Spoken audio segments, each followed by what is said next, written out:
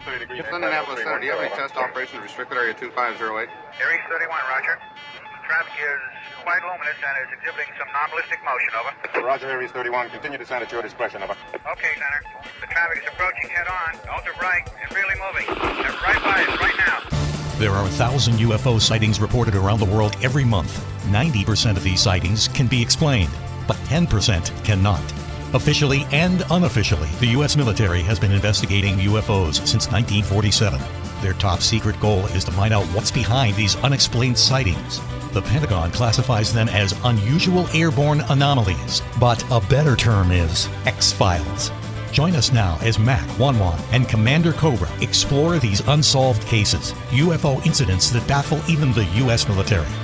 This is Mac Maloney's Military X-Files. And now, here's Mac Maloney.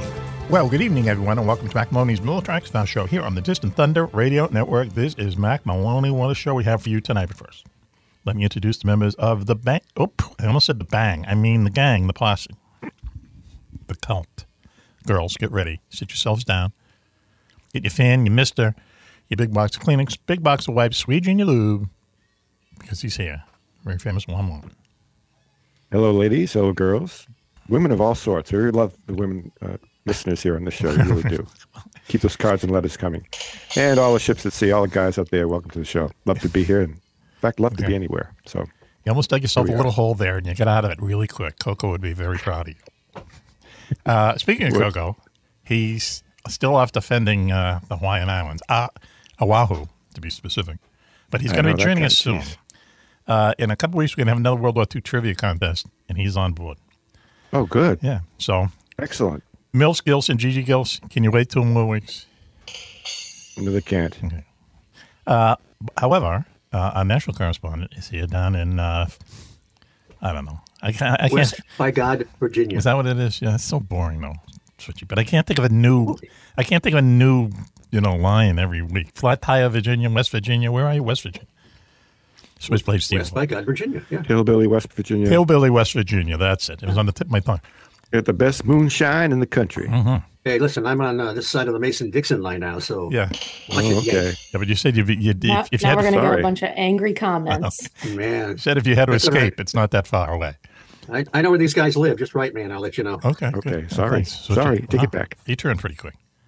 Also, keeping an eye on things is our security chief, Willie Clubb. WC, how are you? You know, Mac, I'm really doing great tonight. I got down here today and I said, something going to happen tonight, something really good. It just got a tingling. And I do have to make my comment. I'm looking again at, our friend Switchy. Yes. And every week I notice, he does amazing things with his apparatus there, or whatever we want to call it. But I look quick tonight. For sure. I thought he had a football helmet on. Maybe that's the look he's going for. We don't know. Looks neat. He does look good. Yeah, it's a shower cap. Let me introduce Bubba caps. Yeah. Let me introduce. Do you put on Dapper Dan on that, Switchy? No, a little bit of dippity-doo. Dippity-doo. Yeah. That stuff? Yeah, we used to snort that as kids. Listen, Raven is with us. I got to start again. I'm so excited. Also joining us tonight is our favorite good witch up there in Sideways and High. Raven is with us. Raven, how are you? Hi, my friends. I'm great. Thanks for having me. Wow. Look at the look tonight there, Wanwan. It's no hat. A math teacher in a upper echelon college. Yes. Or a finishing school or something. She's the dean of mathematics at Oxford. How about the assistant You guys dean? are too kind. Okay. I'm very sloppy tonight. That's even better. Really? You look tremendous. Yeah, the glass gives a good look. It really does. The glasses definitely have a thing going there, man. The glasses are. Anyway, we should be a TV show, and maybe someday soon we will be. So we have a really dirty. Interesting show tonight. A lot of it's going to be about Club. Our super fan Susan Coppola is going to be joining us in a little while, and she has 10 questions to ask Club. She's been working on it for 2 months. Club, 2 months. Researching This is scary. Yeah, I know. I wish you would have given me an advance notice. What fun would that be if you knew it was coming? This is your advance notice. Yeah, this is it. 20 minutes at the most. Wow. So, and then later on, we're going to be, Switch has a story about old-time cryptids from the 50s or something, Switchy? No, way back. This is This comes from Strange Mysteries from Time and Space by Harold T. Wilkins. He was one of those authors that compiled all kinds of stories like Frank Edwards Weird and stuff. John Macklin and so forth. Yeah, I love that kind of stuff. And who knows what else is going on? Raven, what else is going on? Tell us. Well, I have a little ditty that we can discuss if we need to. It's actually a story from across the pond that some people like to say. Okay. So we do have that. And I also want to let everyone know that very, very soon, Raven's Scary Movie Hour is going to be premiering. Yes. Yeah. It's going to be very, very soon. We're going over the final tape editing now. And it's going to be cool. It's going to be very interesting. Anyway, fun, and we worked really hard on it, and everyone's gonna like it. Yeah.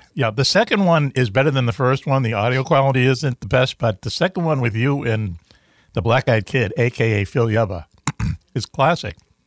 Because you both know all these really weird movies, man. I didn't know 90% of those movies, but I'd like to see them. Can we get a teaser? You have a teaser for us? Something to we can put it in. Get us going. Put it in. Well, I don't know about that, but let's see what happens.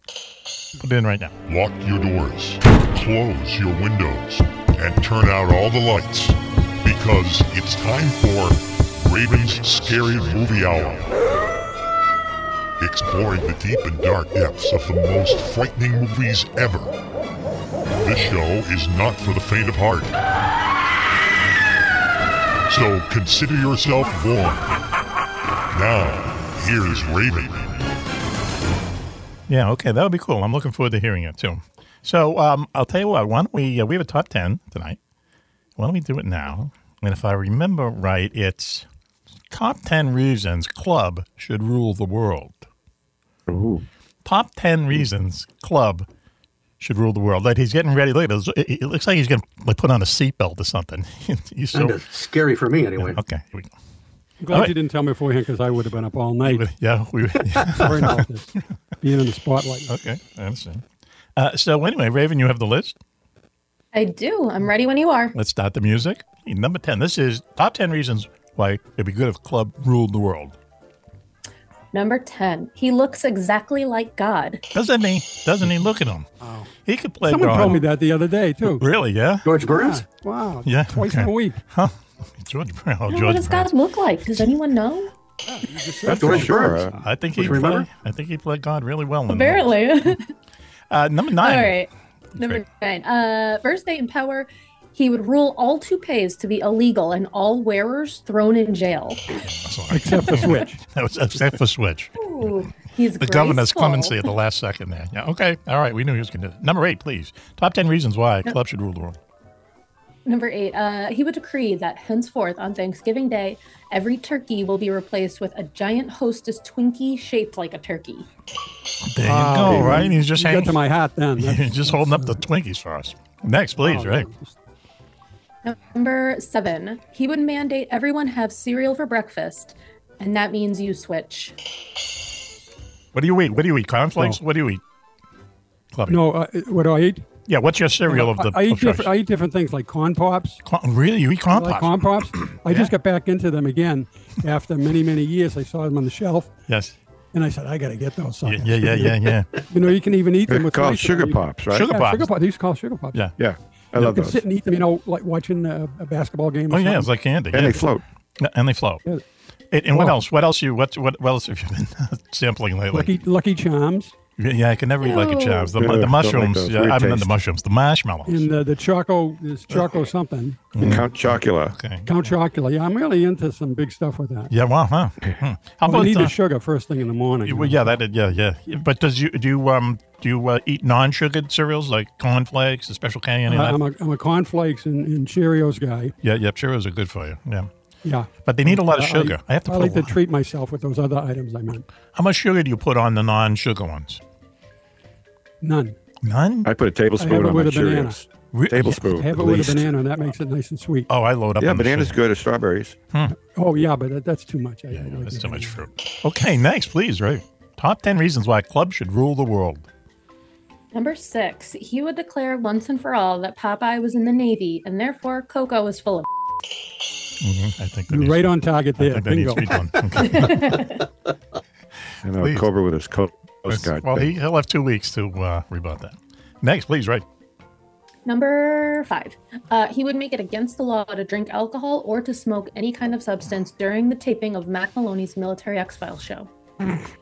No, I'm just kidding. Just kidding. He's just kidding. That's never Don't gonna worry. happen. Don't worry. Because Don't worry. then He's only people kidding. wouldn't be talking. I'd be talking to myself. Exactly. It's 5 empty screens. Yeah, go ahead. Please, Raven. That would be the most boring show. Oh, man. Number 4. He would immediately fly to Russia and kick Putin's sorry ass down a flight of steps just to see if Putin soils himself again. Did you hear I'd that probably story? just put a bullet in No, his head. no, really. Get in line. Did you hear that story about 2 weeks ago? Because there's There's some something. crazy stories on MSN website. Yeah, there's something wrong with the guy. You know, who knows what? But he tripped going down a long flight of stairs, and when he got down the bottom, he needed a diaper. How else can I put it? Oh my God, he's probably that's the doing a best thing lot ever. of. He's probably doing a lot of vodka. I would. Or something, you know? Or he's all drugged. Who knows? Anyway, next, please, Raven, save us. Number 3. He would name Juan secure. Nope. Here we go. Number 3. He would name Juan Secretary of Domestic Martinis. See? Oh, yeah. See? Yes. Oh, definitely, particularly where he is over there in his estate. His Home martinis. Thank you. Home martinis, they were called over there. Okay, next, please, Ray. Number 2. This is my personal favorite. He would make Raven Queen of the Universe.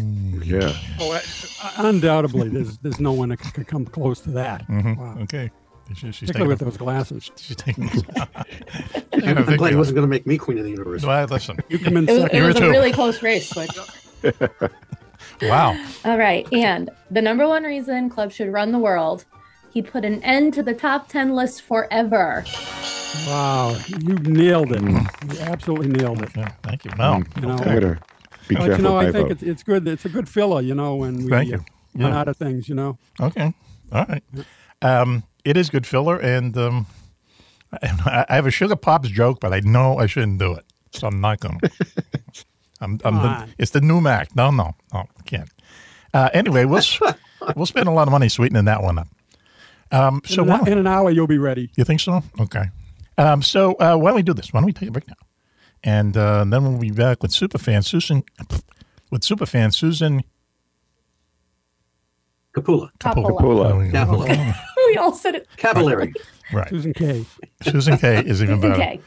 So Susan. Capula. well, we let's do a couple ads here. Oh, I should just throw out one thing. I don't really want to give him any free publicity, but I'm kind of. Someone turned me on to Sven Gulli about 2 months ago. Okay, and we are now hooked on Sven Gulli. It's the corniest like monster movie show. I mean, it's like a male Elvira in a way. I don't know, Crypt Keeper. I don't know, but it's a funny slapstick thing in between these old movies, and the movies are great so far. Since I started watching it, I want to see the Battle of the Gargantuans. That was this week, but he did the Creature from the Black Lagoon is a classic movie. Oh, you know, absolutely. Yep. and he tells you in his own way, what the people are doing these days and who they were, and he gives you a lot of kind of cool background. Though he does it in a really kind of silly way. And Killer Clowns from Outer Space, that's the one that hooked me. That was such a effed up but funny movie. Just a funny, Wonderful. grotesque. You can't describe it. It is just really out there. And What is so Sven Gulli? Is cheesy. it a TV show or what? What is TV it? show. Yep. Go ahead. Switch. You probably know. It's like a throwback to all the local horror hosts we all had growing up.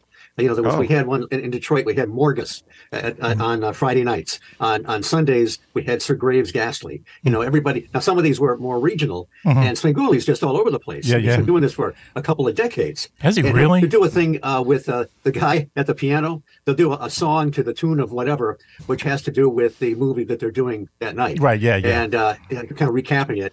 And it's he's got a lot of funny bits, and like Mac was just saying, the part I love the most is where he goes into saying, and now so and so, we know them from whatever. Yeah. And sometimes he comes up with these parts where you haven't connected the actor from different parts. Some are obvious, but and then there's the running joke about Perry Mason. How many actors were in the Perry Mason TV show? Yeah, and yes. you hear the Perry Mason, a couple of bars of the theme song in Yeah. the background when he says it. So it's very entertaining. And I know. he had Mackie had Fiend Without a Face a couple months ago. Remember that one? No, but it sounds cool. The brains with the antenna and like the spine for a tail, Oof. and they jump on back of your skull and suck your brains out. Cool. What network is this show on? It's on Me. We get it. Me TV. Me TV. Oh, yeah. Yep. Me Saturday TV. nights. Oh, okay. Oh, Me TV. Yeah, we got that. Yeah. And Saturday nights. when he was doing Killer Clowns from Outer Space, there were people in it, and you say, who is that? Who is that? Well, it was like, one guy went on to star in Falcon Crest. One guy, actually a pretty famous guy. He was in a lot of Daniel Boone movies. The chick was the girl from Seinfeld. I mean, there was so many connections to this thing. It was crazy. But and with the War of the Gargantuans, a Japanese film, he tells you which Japanese actors were in the suits and which ones played various Godzillas and so forth. Really? So Yeah, the that's whole. great. I mean, that I love that kind of thing. Yeah, there's So all the behind the background. scenes stuff. Yes, yes, a lot of behind the scenes stuff. A lot of fun. But a lot of stupid stuff too. When I thought he's been on like 3 years. He hasn't gotten that funny in 20 years with the rubber chickens and stuff. I mean, you know what I mean? So He's been on Can't go wrong with a rubber chicken. yeah. What's he come on at midnight? No, 8 o'clock. 8 o'clock Well, on 8 o'clock Eastern. Prime time? On Saturday nights, yeah. Yeah. I'm sure it's big where you are, Switch. Well, that's we only have one channel and one TV show. So what are you going to do? And one antenna. And you got to have the guy there with a hand crank to make the TV work. Okay. There's a joke there too, but the new Mac is going to avoid it. Why don't we do this? We can't avoid commercials, so why don't we take a few now, and we'll be right back. You're listening to Mac Maloney's Mill Track Star Show here on the Distant Thunder Radio Network. The whole gang is here. Please stay tuned. Do you know where the world's most secret bases are located? Do you know what spooky action at a distance means? Is there a conspiracy by aliens to prevent us from conquering space? And where is the best place in the United States to see a real UFO? Find the answers to all these questions and more in Mac Maloney's new book, Mac Maloney's Haunted Universe. Visit places you never knew existed: the Phantom Tunnels of Tokyo, the UFO Trail in South America, Ong's Hat, and the very mysterious M Triangle. Mac Maloney's Haunted Universe contains hundreds of reports on ghosts, haunted planes and ships, weird celebrity deaths, mysterious sounds, and a breakdown of every monster in America, state by state. You've heard him talk about it on the radio. Now, get all of Mac's paranormal research in one large volume. Mac Maloney's Haunted Universe, with a foreword by the very famous Wan Wan. On sale now in your local bookstore or on Amazon.com.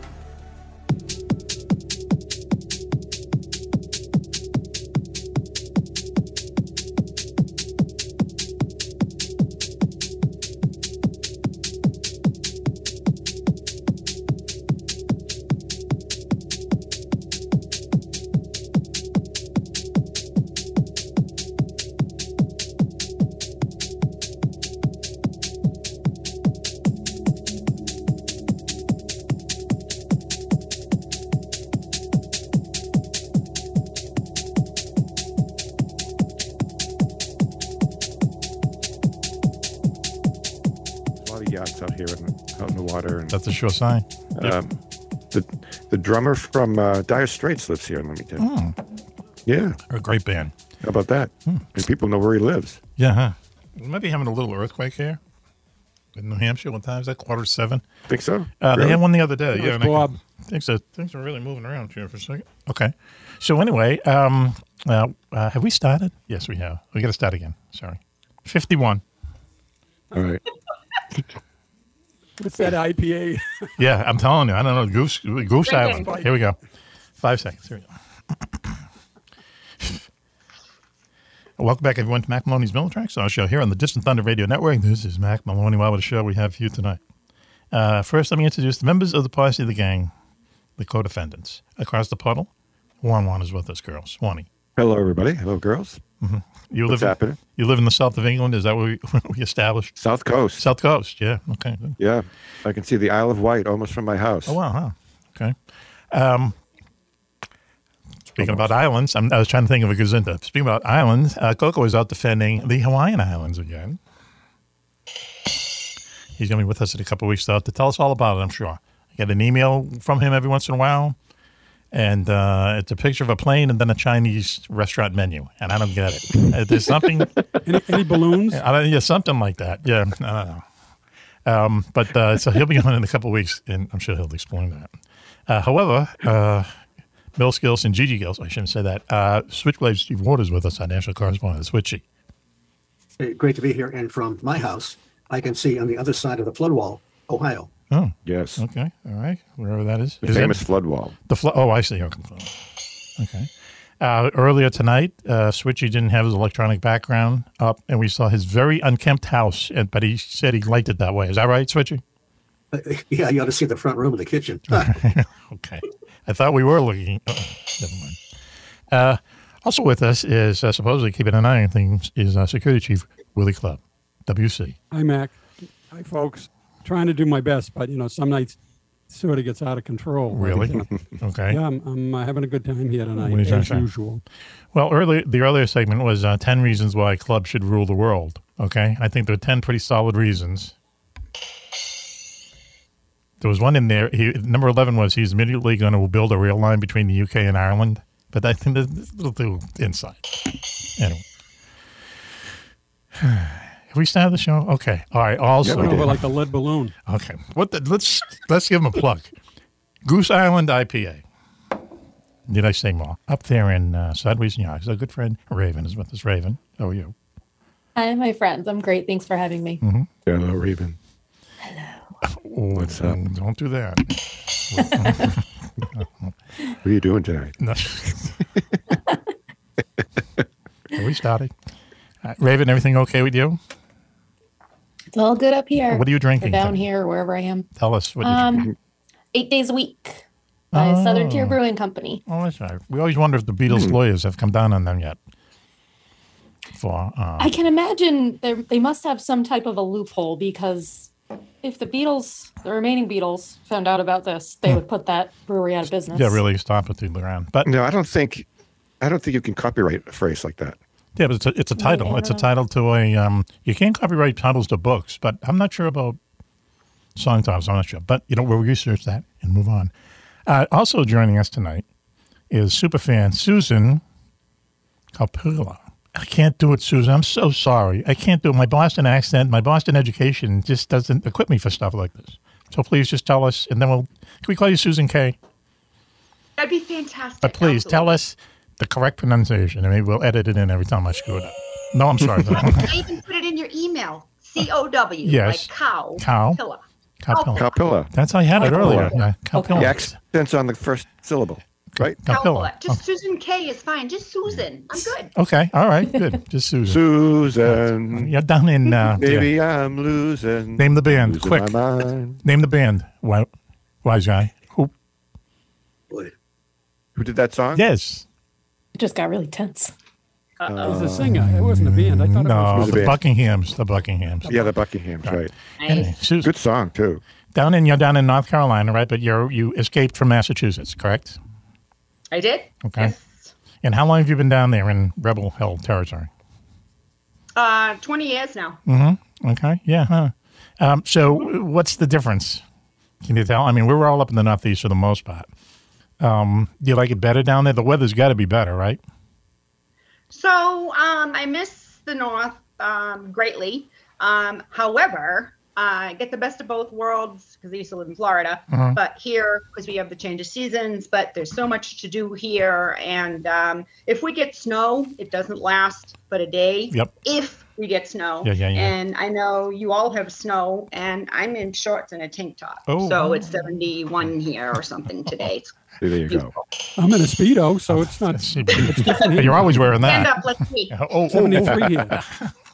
Let's go on the record. That's it's not a bad drive if you want to go from there to New Hampshire or Massachusetts. Yeah, I mean, it's still a long drive, though.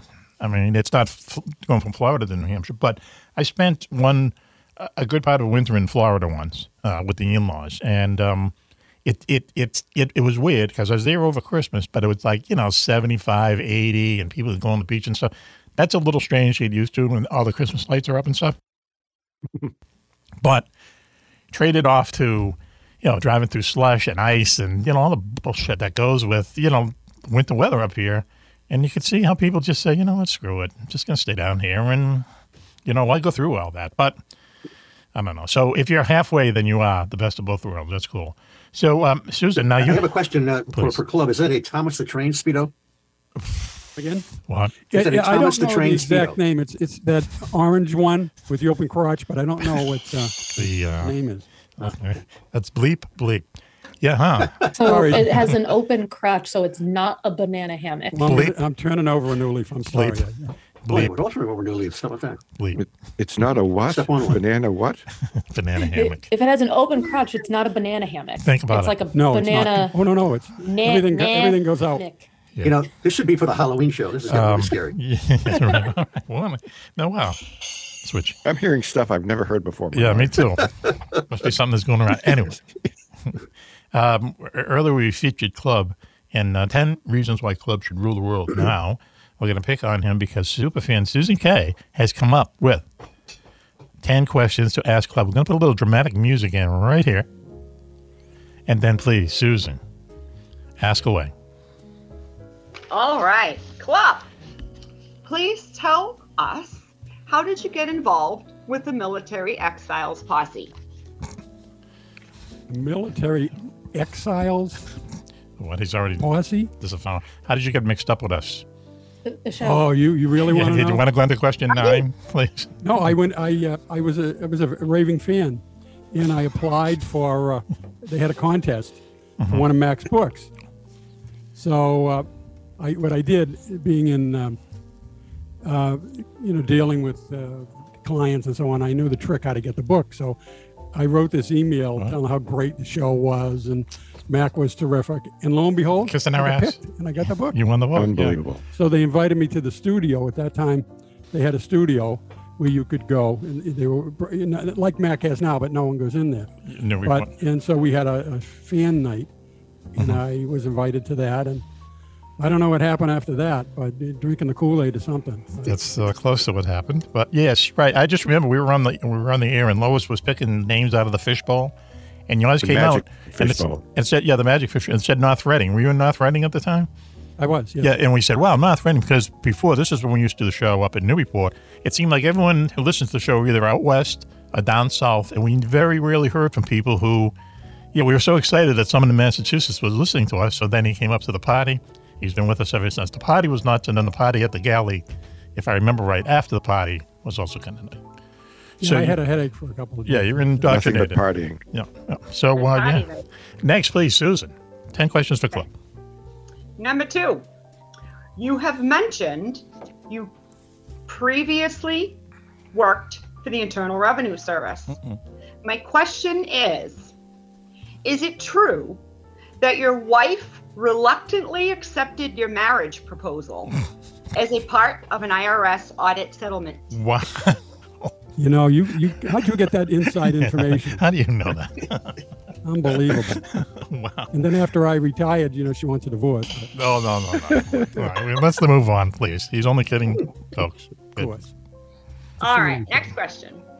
If you could own any car ever made, what car would it be?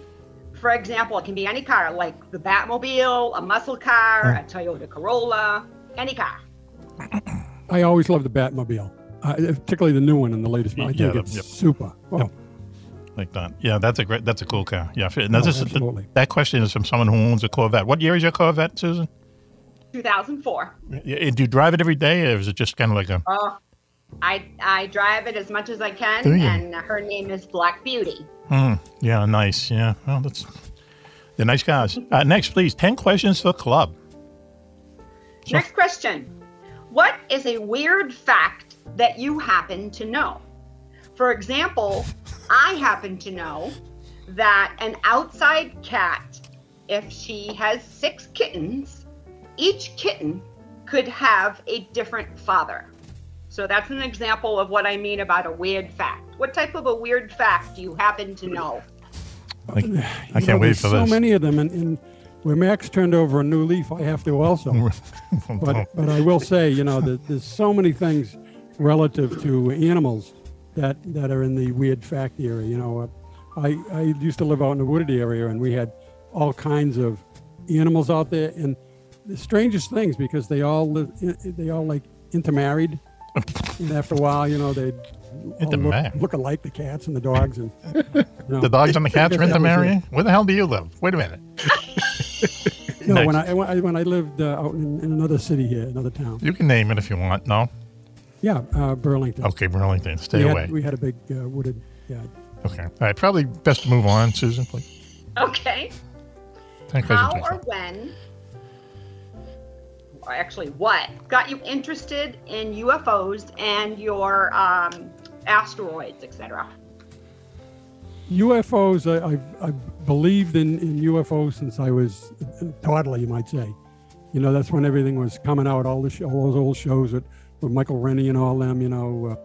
And I really got into that. And so, you know, I got into a lot of podcasts and different shows, that Art Bell in particular. And if you know, he hypnotizes everyone into that anyways.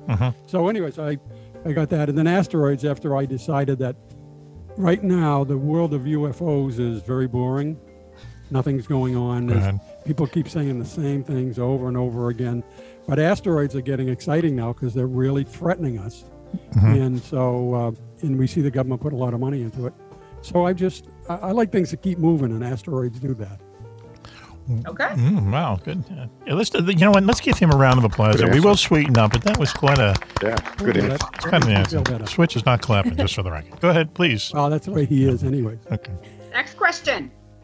What do you pretend to hate, but you actually love? Switch has just exploded on. Moving Wow. on. Is our headline. All right, very cool. Or vice versa. I'm not sure how you presented that. Next, please, Susan. All right. If you could pick 3 famous people to be a part of your entourage, who would you pick? And of course, present company excluded. Go ahead. Wow. You know, that's I would pick primarily people that are long gone, you know, that people that I respect. I'm very big in American history. Go ahead. And I think the founding fathers, particularly George Washington and John Adams, those kind of people, it might be kind of boring, but those are the kind of people that I would really like to be standing next to and getting advice. Here's a question I've always wondered. Okay, so now they were back in 1700s, let's say, late 1700s. Would we be able to sit down and have a conversation with them? Would our languages, you know what I mean? Did English back then sound like English now and vice versa?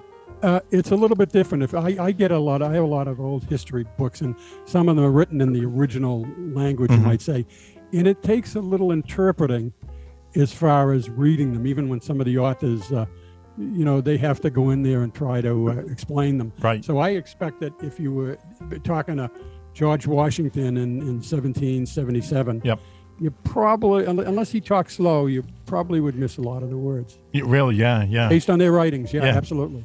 The spelling was a lot different, too. F's or S's, I know that. Yeah. Huh. Yeah, they use the word fortnight a lot, I think, too. Oh, and well, they had so a lot of switching. British, you know, in them, you know, so there was a lot of that British kind stuff. of twang, we call it. Yep. Wow. Okay. Good answer. Go, please, Susan. Top 10 questions All for right. Club. Club, would you go in the mothership with aliens if they landed on Earth tomorrow? Yeah, I think I would, but I wouldn't want to go through what Whitley Strieber went through. You know, if I could just go on the ship and get a ride, and they kept their fingers to themselves. That kept them fingers to themselves, as you said. Okay, no probing for you, but other than that, that's okay. That's the only restriction. Oh, absolutely. Just has to go first class rather than coach. Okay. You're saying. There you go. Bring some Twinkies with you. You'll be all set. What number is this, Susan? Are we keeping count? I've got 2 more. 2 more. So this is 9. Here we go. Number 9. What would you title your biography? Good The question. man who wanted to rule the world. No, wait, I'm sorry. I stepped on that. Good question. Isn't that a David Bowie song? No, wait. No, he has to say it. I'm sorry. I stepped on his answers. Really, the man who wanted to rule the world. Wow. Okay. Very cool. I love power. Really? Wow. Okay. I was going to say, what are you doing here? But, you know, you have to take a night off every once in a while. I go with the little people once in a while. Oh, do you really? Okay. All right. It was something like that. Just having me Tuesday nights. That's all. Wow. Okay. Number 1, Susan. I'm glad we got into this. Number 10. Take a shower after the show. No, hey. All right, the last and best question I have. Other than not going to film school, what has been your biggest regret in life? Oh, She dragged me into it. Rather than not going to film school? Other than having not gone to film school, what has been your biggest regret in life? Well, it's not school. It's just that I didn't get a chance to travel all over the world as much as I would have liked to. And but no, there's not much to say to that. I thought he was going to say nothing. Yeah, right. Yeah, huh? Okay. Well, let's give He's been happy, man. He's been satisfied. Yeah, right. He's a content man. Let's give him another round of applause, please, seeing as we have the generator worked up. Thank you. I'm overwhelmed. For Sweetie, and we could tell that. Okay. Those are some great insights, Glenn. So listen, before we finish this segment, I'm just going to, something that we usually do at the front of the segment, but let's just mix it up a little bit. Switchy, you sent me an email today and you said I'm about to go to breakfast, right? Yes. Okay, so you went out for breakfast. So I can guess it's going to be one of those huge whole omelets or the biscuits and gravy place. Tell me. Tell us, what did you have for breakfast this morning? The listeners will recall that one of the last times I went out 10 miles east of here to Leetart, West Virginia, to the Country Corner Cafe. Yes. With the intention of having their biscuits and gravy, because I had not had that yet. Go ahead. But the siren call of their Western omelet overcame me, so I had a Western omelet. I know. And I just barely got it in because they lost power, okay? Because I was going to take an order of biscuits and gravy with me and have it for dinner. Yes. So that didn't work out. So this time I thought, okay, I've got to have the biscuits and gravy. Go ahead. So I got there, I sat down. It's about brunch time. It's not quite lunchtime, but it's kind of a late breakfast. Go ahead. And I looked at the chalkboard and I saw their lunch special. Oh, say it. I had the lunch special. Say it.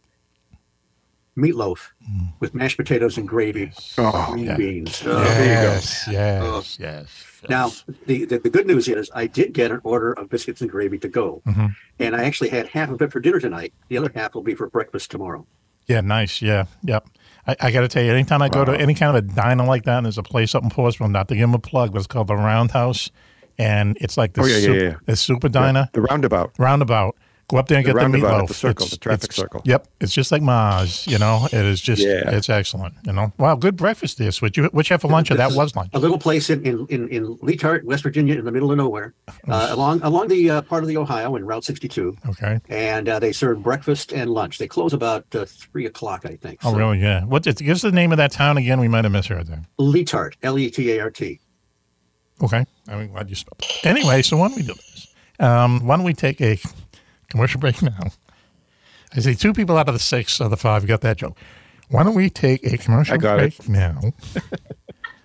And when we come back, we're going to talk to Raven and also Switch. So you're listening to Mac Maloney's Military Lifestyle Show here on the Distant Thunder Radio Network. Might have a surprise guest after this, so stay tuned. We'll be right back after this.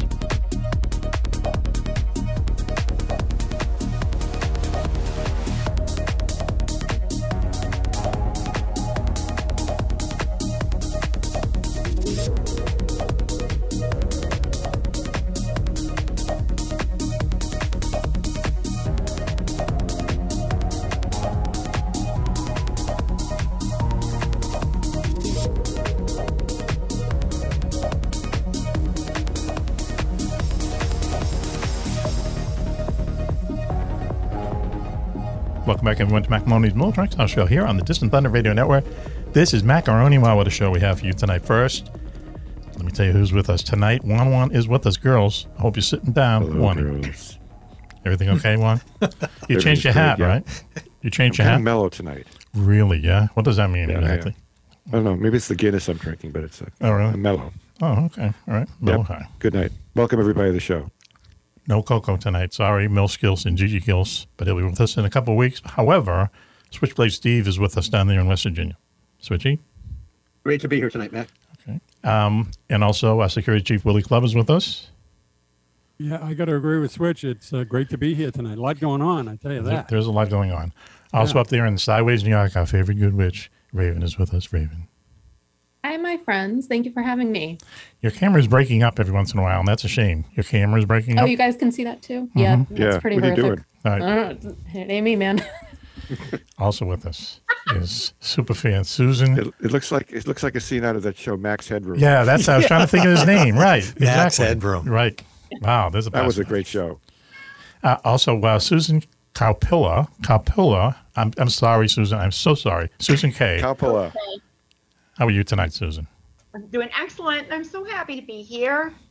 We're happy you were able to join us. And now we also have another special guest. Just walked in the studio. On his way out, his chauffeur is waiting outside. You know who it is. You know him. You love him. Pistol Pete Falcone.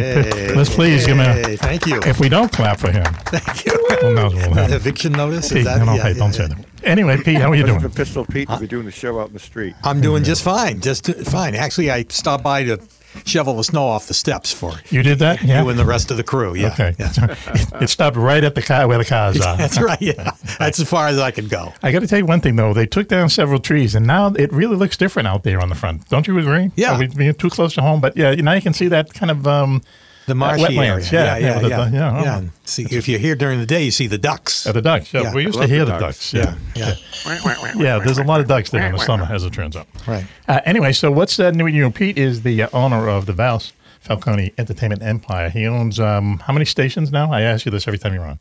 We have 5. 5 stations. Yeah. Okay, from Exeter, New Hampshire, up to is it in Sanford, Maine? Sanford, Maine, Bangor, Maine. Yeah. Mm-hmm. Yeah. And it's kind of oldies, right? Kind of oldies format? We got a little bit of everything. Yeah, we got classic hits, oldies. We have what's called adult contemporary on one of the stations up in Bangor. Mm-hmm. Yeah. Is there any song you won't play from that? I know there's a lot of songs you don't play, but is there any song that would be considered banned? Do you know what I mean? On any of the stations? Yeah. I can't think of anything off the top of my head. No. Okay. And are you... I don't want to ask you this question again, but I'm not a big fan of Christmas music all through Christmas. We got a long way to go for Christmas. But right. Do you ever see beyond that? Don't you think that there are people saying, if we listen to just regular songs during Christmas... Well, No, we don't. gotta have Christmas Only one of the stations goes all Christmas music. Okay, all right. Yeah, but it works for you, is what Right. Right. I mean, right. people listen to Christmas. Yeah, songs. they do. They're into it. They just they're totally into it. I can't believe we're talking about Christmas in February. But aren't there always just 5 Christmas songs? So Bruce Springsteen, Paul McCartney. What's your name? Oh yeah, but Brenda Lee and Beach Boys. There's really there's probably 40 viable songs that play over and over again. Mm-hmm, Yeah. mm-hmm. Do you ever get sick of listening to music? No, because my tastes really vary. Mm-hmm. I mean, I'll listen to just about anything. Mm-hmm. But does it seem like work to you when you're listening to it?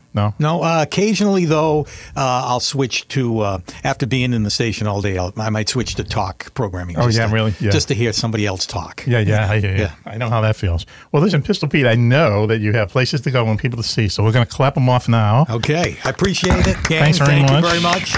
My pleasure. Thank you. I can hear his chauffeur guys. revving the engine outside. Have a good show. Pete, it's always good to see Pete. See you later, man. Thank you. Thank you.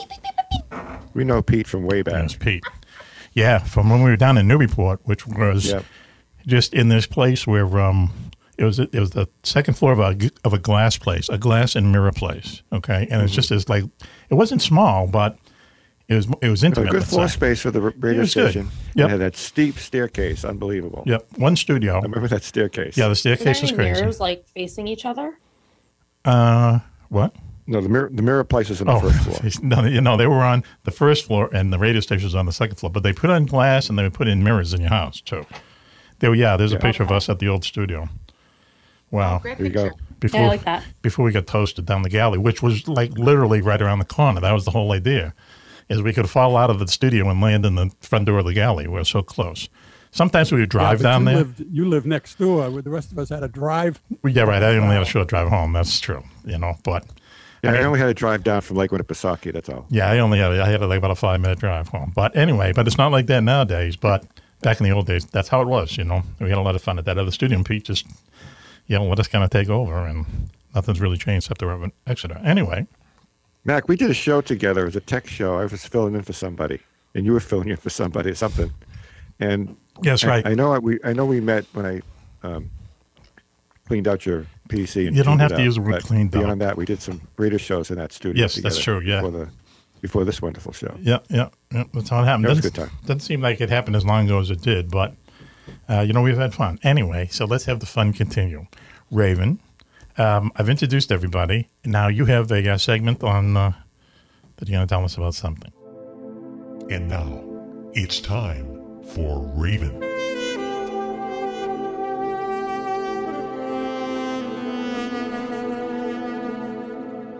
have a little story here about the Hexham Heads. Oh, wow. And this takes place in Hexham, England in 1971. Young brothers Colin and Leslie Robson were digging in their garden located at 3, I think it's pronounced Reedy Avenue in Hexham, England. And to their surprise, they unearthed 2 concrete skull-like heads. Finding these types of artifacts are actually very common in the UK. They're known as Celtic heads, and they are thought to be ornaments that are broken off of buildings or larger objects, and they can range from thousands of years old to very modern. So because of the normalcy of Celtic heads, the boys weren't concerned, and they brought them into their home. However, these children did not discover Celtic heads. According to several newspapers, strange things began to happen almost immediately. Objects began flying across rooms by themselves, and the heads kind of swiveled on their neck stumps, and the eyes, or I guess I should say where eyes should be, followed whoever was near. So it's kind of pretty typical like poltergeist behavior. However, the Robsons' neighbors, Nellie Dodd and her son Brian, seemed to take the brunt of this curse and subsequently the more physical part. Nellie Dodd and her son Brian resided on the other side of the home. So picture like a duplex that has that shared wall that divides both spaces. So Brian would regularly have his hair pulled throughout the night, and Nellie witnessed what can only be described as a were creature. And in this case, it was a were sheep. So it was part man, part sheep. And that was seen running through their home, and then it ran out the door and into the night. So that's pretty terrifying, in my opinion. Yeah. So at this point, the Hexham Heads were becoming more than just neighborhood gossip, and the media became involved. So this even circulated to the University of Edinburgh. Edinburgh, yeah. Edinburgh, okay. Dr. Anne Ross, an archaeologist focusing on Celtic traditions and artifacts, began to look into this case. While she was well educated, Dr. Ross was described to also be interested in, this is a quote, less than academically respectable fringe interests around paranormal phenomenon, end quote, which kind of sounds like us. So because of this, she was considered to be the best and the worst person to investigate the Hexham Heads. So when Dr. Ross was able to physically examine the heads, it was estimated that they belonged to the Iron Age and were approximately 2 millennia years old. So Dr. Ross became low-key obsessed with the Hexham Heads, so obsessed that she ended up taking them to her house.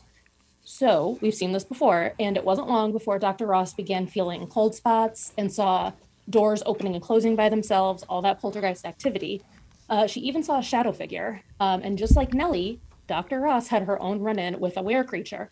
But this time it was reportedly more werewolf-like, but acted in the same way that the were sheep did, running through the house before disappearing out the door and into the night.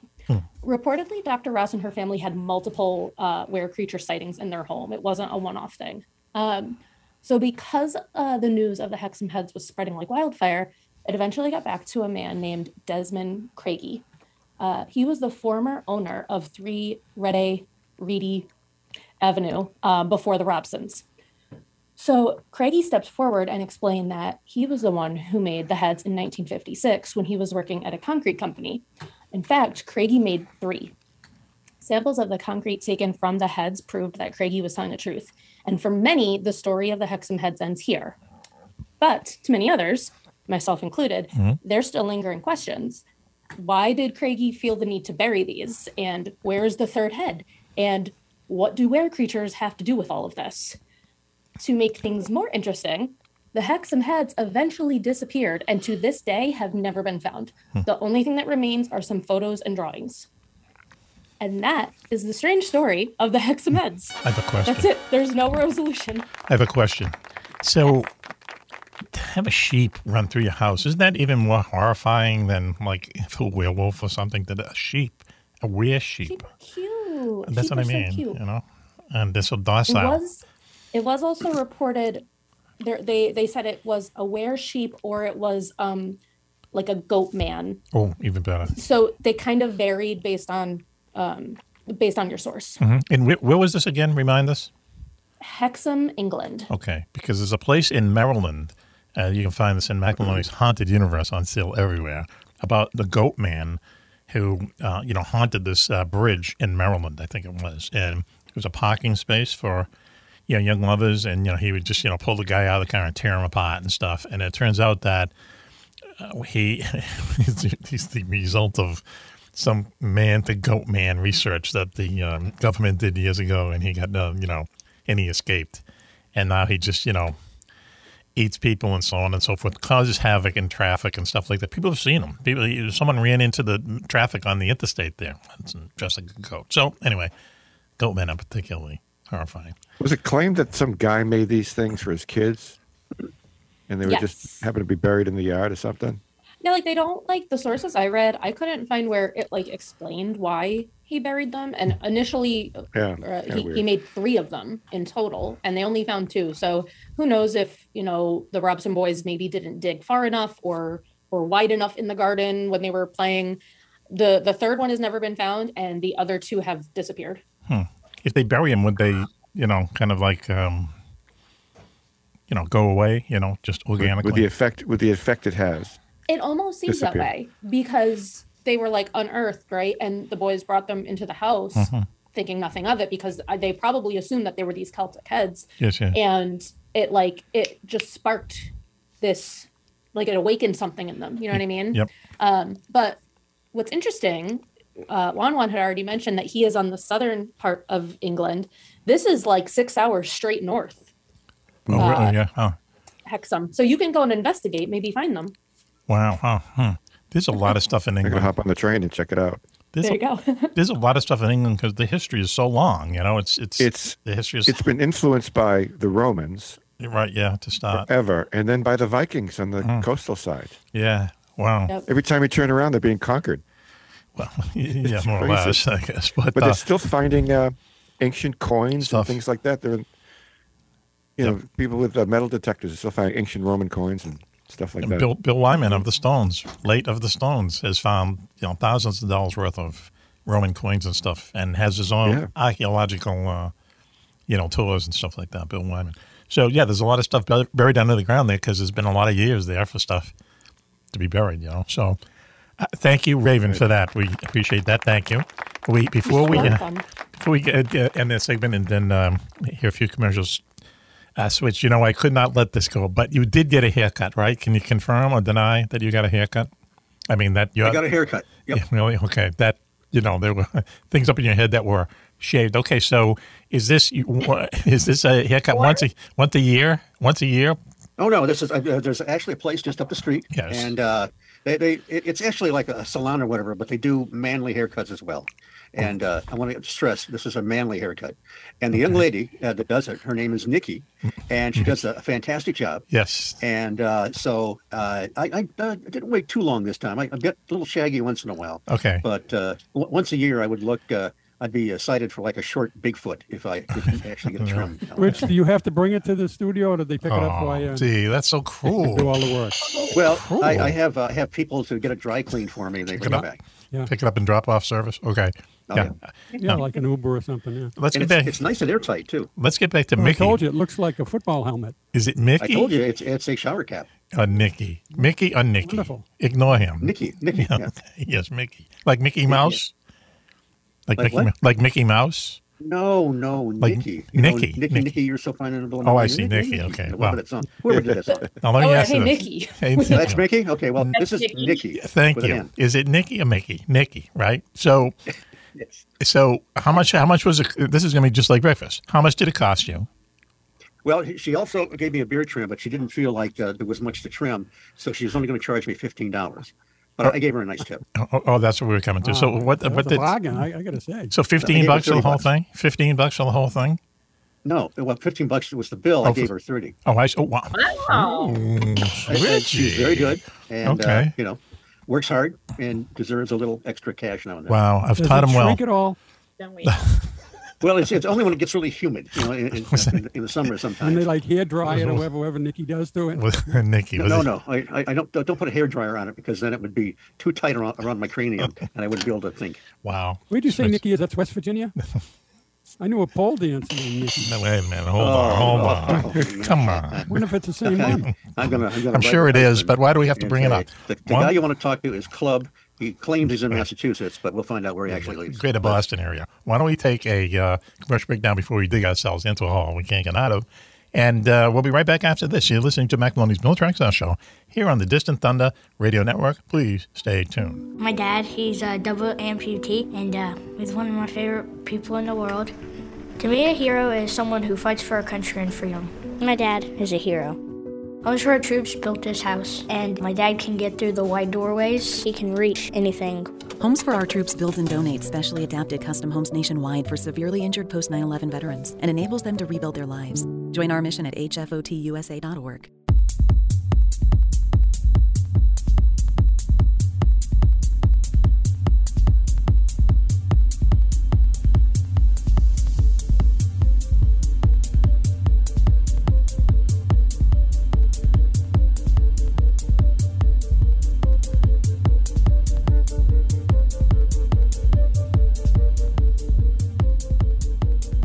Welcome back, everyone, to Mac Maloney's Military Exile Show here on the Distant Thunder Radio Network. This is Mac Maloney. Wow, what a show we've had for you tonight. Very quickly, the Plassey in attendance is a girl's very famous mom. I want to see you. Hello, girls. Hello, everybody. Welcome back to the show. Been having a good time so far. Across the puddle. Do you feel now that you've moved over to England, you've been over there almost a year, right? It'll be a year at the end of May. Okay. All right. Do you feel the English girls coming on to you more than American girls used to? Really? Yeah. Yes. It's still, for some reason, it's still a novelty. Are you American? Yeah. Really? Okay. All right. Yeah. Especially when I go to the pubs and stuff. Yeah. Like, what? Never seen an American before? Come on. Okay. What do you walk in there with your denim jacket with an American flag on the back of it, like in the hippie days? You know, I could do that. Okay. I've got this new military jacket I just bought that's lined and everything. It's very cool. I should sew in something like that. Yes. Okay. To get your ass beat. But it would take about 20 of them to take you down one.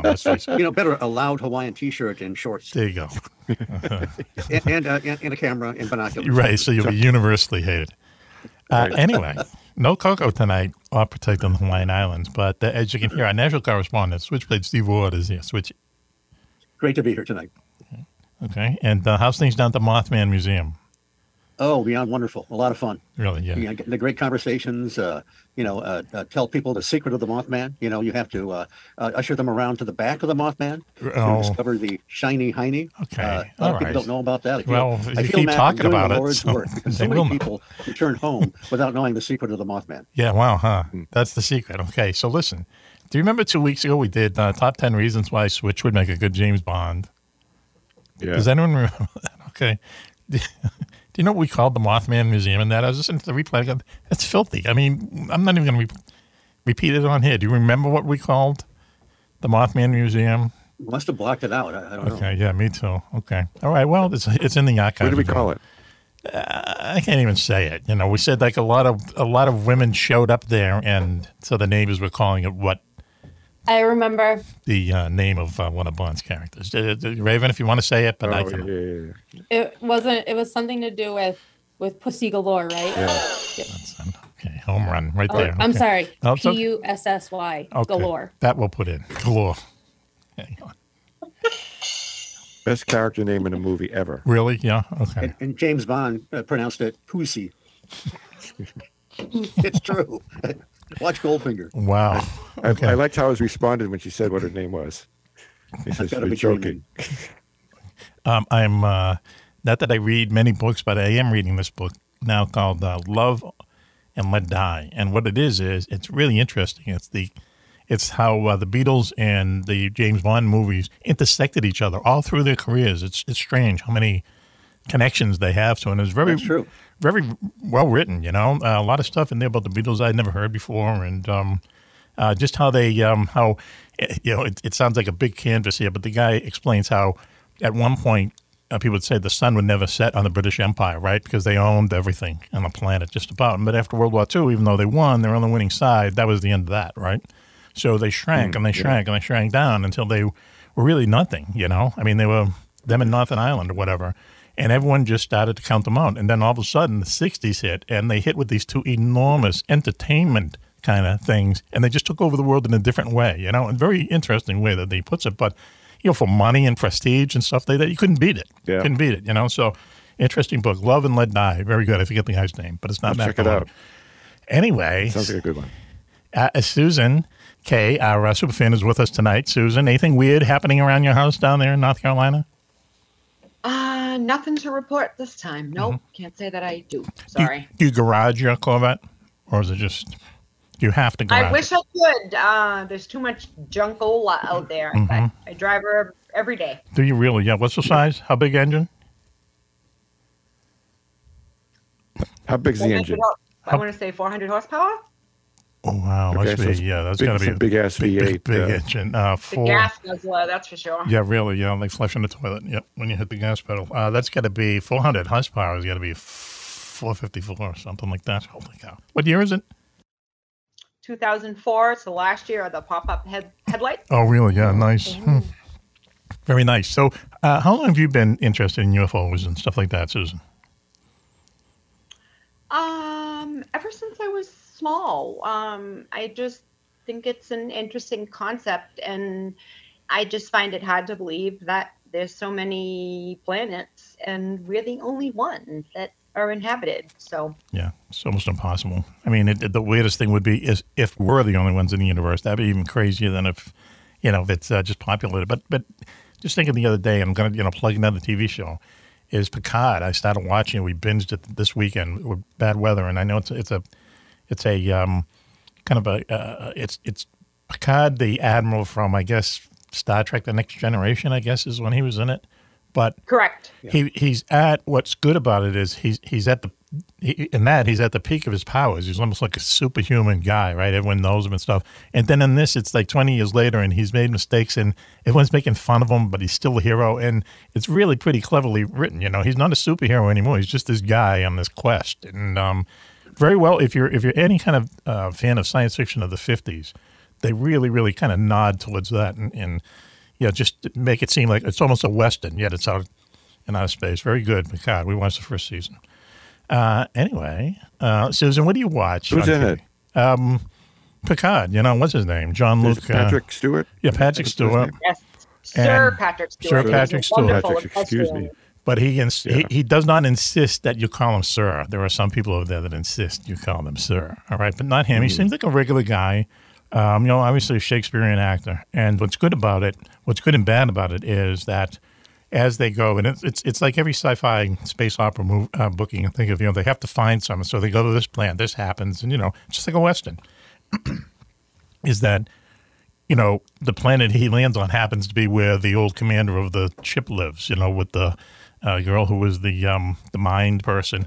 Whoopi Goldberg shows up in it. The guy who played Data shows up in it. It just they just show up. But the problem is Data still blind? Yeah. He's I won't ruin the plot for you, but he plays two parts in it. But what's good about it is, or what they shouldn't do is at the beginning of each episode they'll say special guest, Brent Spiner or something. You go, he's going to show up. Or if they didn't tell you, and if you're a Star Trek geek in a way, all of a sudden, boom, they're there. So they do that, and it's really good writing and very, just kind of good writing, good dialogue and stuff. And but it's all about him. It's definitely all about him. Like kind of an old guy doing his last quest in outer space. It's cool. It's really well done, Picard. Anyway, okay, I'm through. Promoting stuff that we watched. Raven. Oh, I'm going to go to Club. Sorry, Club. Welcome Club. to the TV Guide. Yeah, there you go. TV Guide section. Is that a cat there? And what's underneath the Bigfoot there? Get rid of that cat. In your electronic background. Is that a cat that Bigfoot's about to eat? I think it's coyote or something. Okay, no, that's right. Oh, that's okay. All right. It's a mixed breed, I think. Is it? Right. It's not real, Mac. Oh, it isn't? Okay. I got three real ones around here if you want me to bring them up here. 3 real coyotes? Yeah, you got them. Little fur balls. Oh, okay. Once again, there's a joke there, but the new Mac is letting it lie. Anyway, so Switch, you have a segment to something to tell us, right? Yes, I do. Okay, let's put in your plug right here. Oh, no, they call it a bumper.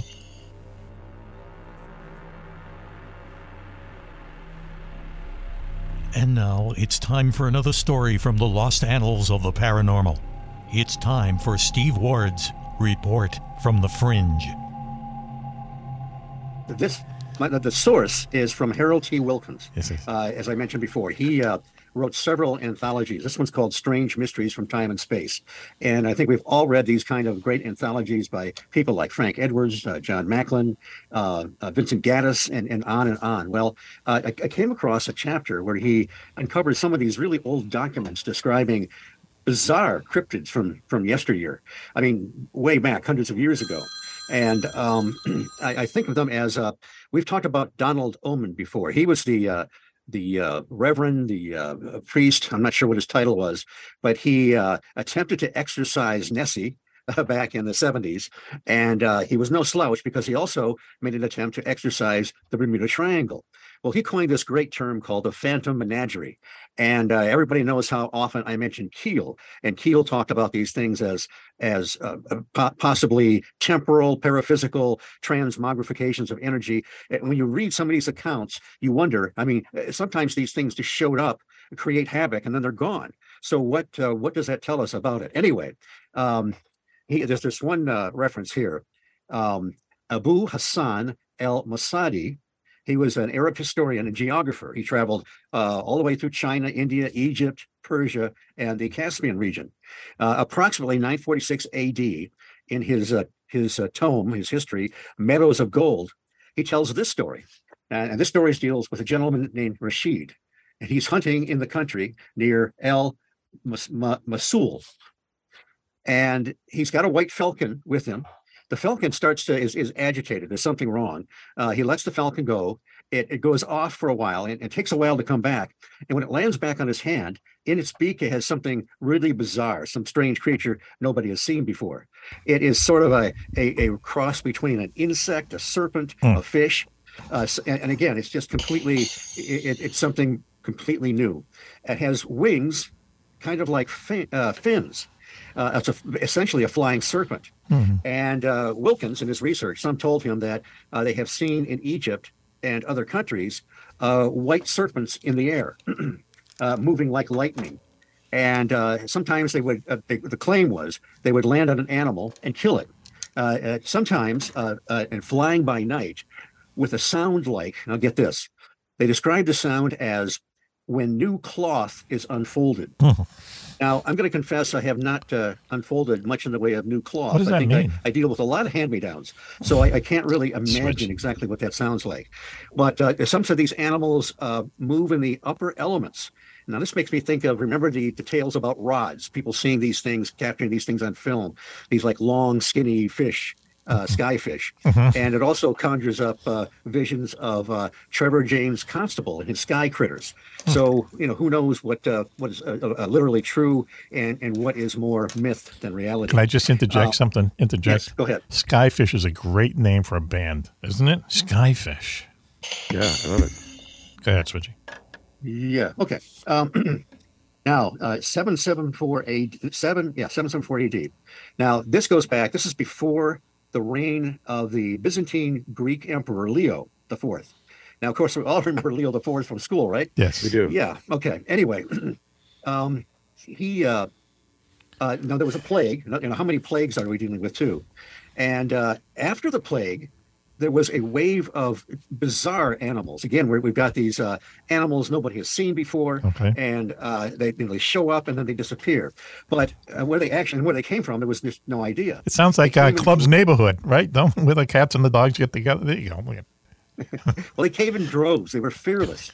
And you know how animals naturally fear man? These did not. Now, they looked something like wolves. Their muzzles were small but long. Their ears were large like horses. And again, not like any animal that had ever been cataloged or seen before. The skin on the dorsal spine was very similar to the bristles on pigs, and they stuck straight up. Jeez. Now, it was reported in certain villages, these creatures, I mean, they attacked in droves. They devoured more than 100 people at one time sometimes. They would pursue people.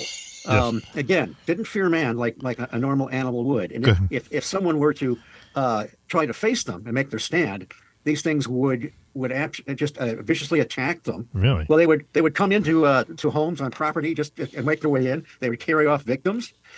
Dogs, for whatever reason, did not bark. and the dogs weren't good for protection or giving off any warning. Cattle were seen to start to disappear until the point where whole herds were gone. They carried away sometimes 2 and 3 animals, goats or sheep at a time. When men were out and about, they would never go out alone. They went in two or three together, and again, often they were attacked and ripped apart. A very, very heartwarming story, I know. Eventually, they moved away. They went off to a different region in Armenia, and they were lost track of. So again, where did they come from? Where did they go? But apparently, if the story is true, they were very, very physical. They weren't having any hallucinations. Here's another story. Again, way back, 1205 A.D., on the 24th of June, the holy night of John the Baptist. Thunder and lightning was experienced all over England. So often we're dealing with plagues, thunder and lightning that seem to accompany these creatures or manifestations. A large monster was struck by lightning and killed. And when they examined it, it had the head of an ass. No, don't insert your own joke there. Go ahead. It had the head of an ass being and the belly of a someone human. like that. Oh, wait, hang on. Go ahead. Okay. No, that's his head up his I'm ass. glad somebody inserted a joke there. The corpse was scorched and, again, just zapped and killed by lightning and gave off a horrible stench. I hope this person has good hygiene, Club. Now, from the Chronicon de Melrose in the British Museum, the monks of the Cistercian Abbey of Melrose describe an incident from 1065.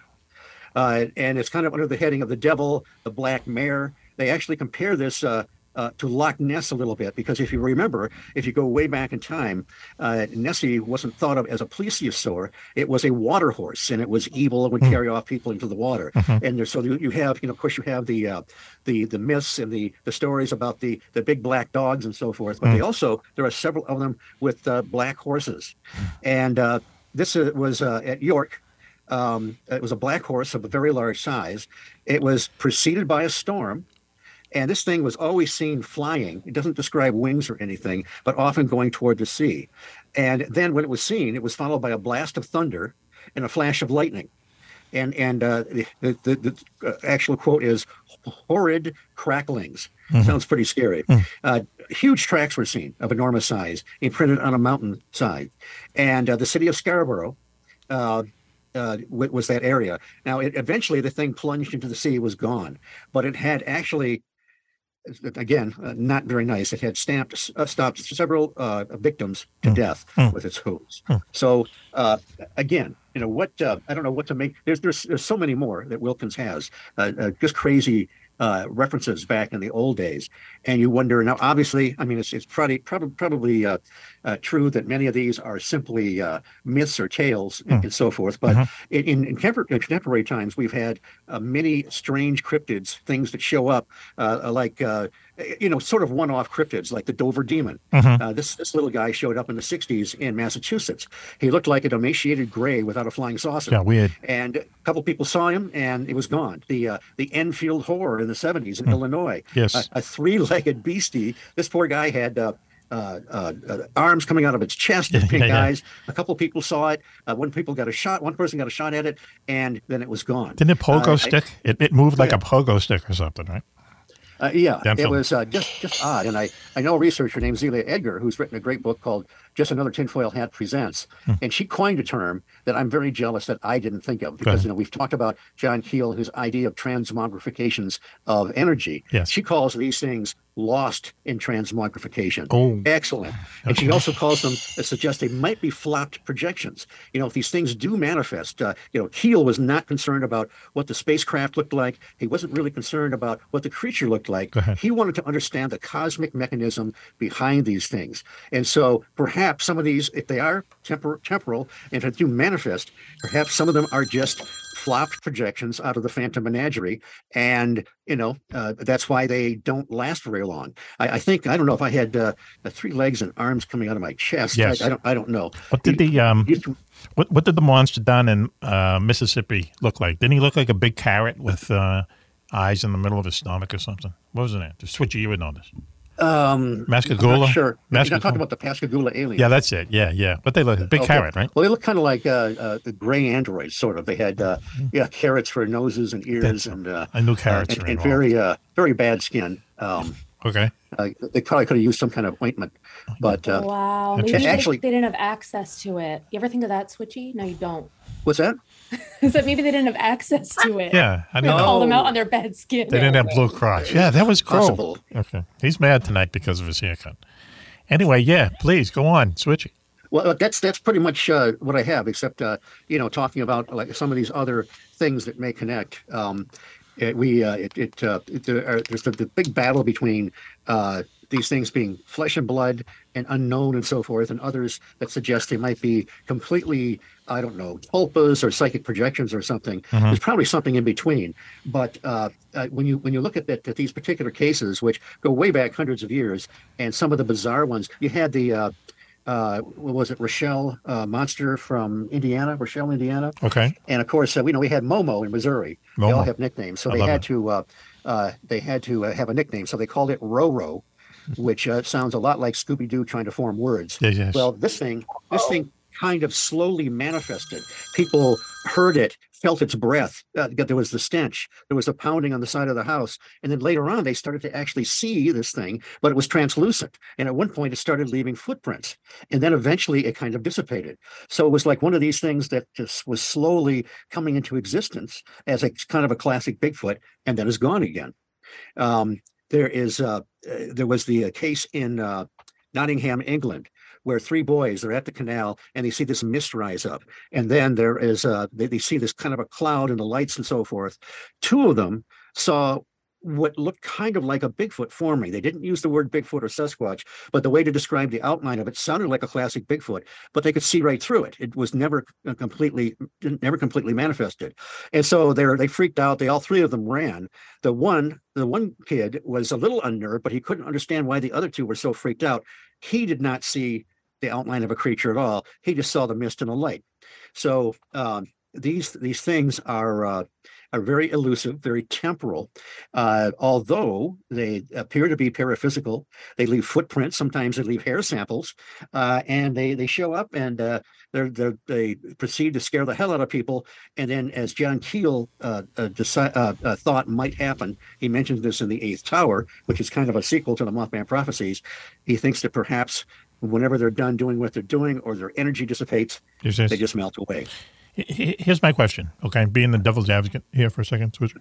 If they have hair samples from something they don't understand, why isn't that, at some big lab somewhere in Harvard or Stanford or something like that? Because for the most part, now a good example is Lee Hampel. He's the guy that runs a farm near Bray Road, retired mathematician and chemistry professor.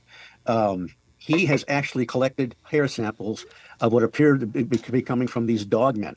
And he's got the photograph, the cameras where he's gotten part of the dogmen kind of shadowy, but all this bizarre technology flying around, the footprints, these 5-toed footprints with a pad and heel that can't possibly exist, that start nowhere and then split into like two creatures and then disappear.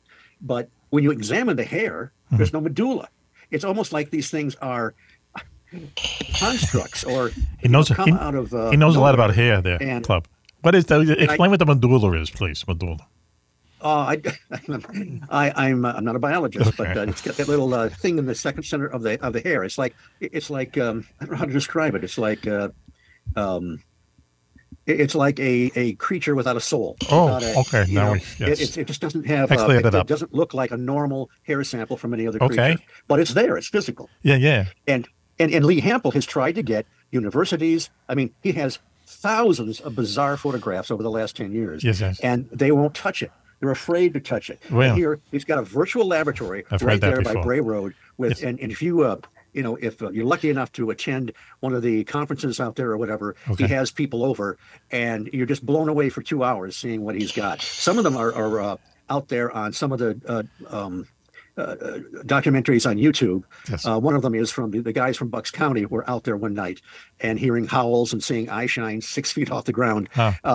But people that attend those, I've seen 2 times. I've been there at his farm for a couple hours looking at the photographs. And also, he's been on my show the High Strangeness Factor on the Paranormal UK Radio Network. Switchy. And a great guy. And he's, he when he went out there, he was, making hay, literally. Okay. And the locals said, there's a werewolf that lives back in the woods back there. Yeah. Huh? And he's thinking, are you crazy? I'm a scientist, And then he talked to some people that saw it, some credible people. And then he saw it a couple times himself. He's had missing time out there. Remind us, what state is this? Some of the photographs of mechanical vehicles or something are bizarre. What state is this in? This is Wisconsin. Okay. Near Elkhorn, Wisconsin. I got to get out there. Yeah, reach your own conclusions there. So anyway, wow, Switch, that was very cool. I think it's interesting that, stories that have some age on them kind of reflect the time era. We've talked about this before. Right. I mean, some of the language is very hard, because Wilkins is actually quoting some of the old documents. So it's very, very hard to read through some of that language from hundreds of years ago, the way they express things. Yeah. I'm going to throw this to Raven. Wow. She looks like, I've said it before. The librarian, right? The librarian. She has the librarian look on with I know. Listen, we'll talk about Susan, you look like the dean of students. Do you know what I mean? Is that good or bad? That's great. Anyway, wow. I don't know where that came from. Raven, I sent you a photograph like 2 or 3 days ago, right? You was talking about all these different kind of weird photographs. Remember the photograph of the ghost, the ghost in the road? What was it, though? You tell me. Well, listen, you should have just left it. It was this photo through your window down to your street, right? Mm-hmm. And all you see is like this, foggy, opaque little figure. And it looked just like a little boy walking down your street. That's what someone told me. And then I get a LOL. Oh, it's on my window. No, come on. I've never said LOL in my life. It was a smudge on the window. It was actually what it was you have those windows, those crank windows, and just the way the sun was hitting it, I would look through it. I was trying to figure out how to use the camera in my new phone that I got like 6 months ago, and I just took a picture, and it looked like someone. It does. It looks like you could say, "Hey, here's a little kid walking along. Make up a story. Some kid was hit, whatever." And that's what it looks like. It looks so incredibly like that. But it's just the way the two windows are. It does. Like it looks like some little kid. Yeah, it looks like a little kid walking down the street. Very strange. Yeah, very strange. That's right. Wow. Sometimes the camera lens can pick up something that you can't see, so it's often fun to just take random pictures and then blow them up, look at them, and say, "Wow." You know what's crazy? I forgot to bring this up. A couple weeks ago, I emailed you about this, Mac, and then I totally forgot to tell you about it. Go ahead. We had an experience where I had to bust out my emergency sage again. Oh, really? Yeah. Mr. Raven and I were downstairs minding our own business, watching 90 Day Fiancé, and all of a sudden, our TV is always like ridiculously high because like neither of us can hear anything. Go ahead. So it took me a minute, and all of a sudden I realized that the music that we were hearing on the TV wasn't actually coming from the TV. So I was like, we got to pause this. What's going on? Our Alexa up in our bedroom just kicked on some song. Neither of us even know what the song was. It wasn't a song we'd ever heard of. We would never play it, nothing. And it was playing at, this is the other thing, our Alexa is set to a medium-ish volume. Yep. This was playing at high volume. It was so freaking loud. So I took my phone out and I was filming to see if I could find anything. Yes. There's nothing. Nothing showed up. And on our camera, because we have a camera in our hallway, it totally skipped that 3 minutes of time that all of this took place in. You're kidding me. Wow. See, it would scare me. To me, that's like a different version of there's someone up in the room upstairs type thing. The whispering into the Alexa, wow. It was. And as soon as I hit the second or third step up the stairs, the music stopped. Go ahead. And really? Yeah, said, Alexa, stop or anything like that. See, those things are creeped out, man. They're haunted Alexa. Wow. I remember one time, only we have time to kill. I came home from school, high school. We lived in this old house in Boston where I grew up, and my mother's waiting at the door. She goes, "There's someone up in the attic." I'm like, "Oh man," I'm like, I don't know, 13 or 14, right? What am I gonna do? So I go, "What are you talking about?" And she goes, "You can hear them talking in the attic." I'm like, shit. So I go up the stairs, and I said, my grandfather was a Knights of Columbus. He had a sword, but I didn't know where it was. I'm thinking, what am I going to do with a sword? So she gives me a broom. A broom, okay? And I'm walking upstairs, and I can hear two people talking up there. It was weird. It was strange. Went into this real back room, and in the bottom drawer of the dresser there was an old, small reel-to-reel tape recorder, and it just started on its own. And it was someone talking to someone. It was the creepiest thing, man. Wow. I'm standing there. It started playing, and there was in the middle. It was all threaded from reel to reel. It was just wherever it stopped was in the middle. You know, the batteries wore out, and no one can remember those real tape. But and just to jump on that story was the night that one of the times we had Barbara With on. She told the story about how she was house sitting a house, and she woke up in the middle of the night and she heard waltz and music, and she looked down and she saw what she believed were ghosts, spirits of people waltzing. Right, so I went home that night and. So as not to wake up Lois, I just crashed on the couch. I'm sure I was, anyway, I wake up and I can hear waltz music. I'm going, this is insane. And I could hear it. And I'm like outside listening. I thought it might be in the car. I thought my Walkman or whatever I had, was on. I shut off everything in the house. Couldn't find it. Finally went up into this closet where I'd put all the Christmas stuff. And, it was a music box, which was a globe that had snow coming down on the scene. And it just started playing. And it was a waltz. Snow globes that have music box in the bottom. That's just you don't wind them up or nothing; they just turn on. Well, that's what happened, and we just happened to be talking about waltz. I told Barbara that, and she said, "See, you know how she was." And it's a music box that was up there forever. It had batteries in it. It probably would have been dead by then. Just started playing. And yet, how did it play? Two in the morning. Mothman photograph story. Go ahead. Go ahead. Oh, go ahead. Switch it, please. Okay. Well, about 10 years ago, in the infamous TNT area, where they used to store munitions for World War II. There's still 100 of those bunkers, those concrete igloos out there. Well, one night, one of them blew up. It blew its concrete top off and the metal doors out. Turned out people had either bought or rented some of these for private interest. Some clown had stored some explosives in there that were illegal. And late one night, actually, a couple of my friends were out there down that same road, not as far down it. They went back and retired early. But so the next weekend, we went down there to check it out. And we found somebody was out there that night and a little ways away, but they took pictures of the flames and everything that were shooting up in the sky. So we're looking at this video, and you're looking in the flames. It looks like there's this winged thing kind of flapping its wings a little bit. Really? And I'm looking at it. I never buy any of this stuff, and I'm looking, I think, man, this almost looks legitimate. Well, they really, after a while, they kept looking at it, and they figured out it was a smudge on the windshield of the car because the guy was taking the picture through the windshield. But man, did that for a few moments. That really looked like the curse of the Mothman was hovering over the TNT area. And, the winged Garuda had struck again. But no, it was just a winged smudge. That's all it was. Hey, Susan, did I ask you already? How did you get interested in this? Were you interested in this as a kid, or did something happen to you or something? Not that I know of. I mean, I can't think of anything, but ever since I can remember, it's just always intrigued me, and I just followed and read anything I could and watched anything I could about it, and it's just interested me. Yeah. Susan, did you run off to your local library looking for books? Because that's what I did back in the 60s, way before computers. I haunted the local library looking for any book I could get on UFOs or anything like that. Yes, and they weren't. I mean, they weren't easy to find. Right. Dig around for them, but a lot of them were really good, and a lot of them were just stinko. But just an interesting topic. Yeah, Mac, some of the ones I found were some of the old contactee books, like George Adamski and Orfeo Angelucci.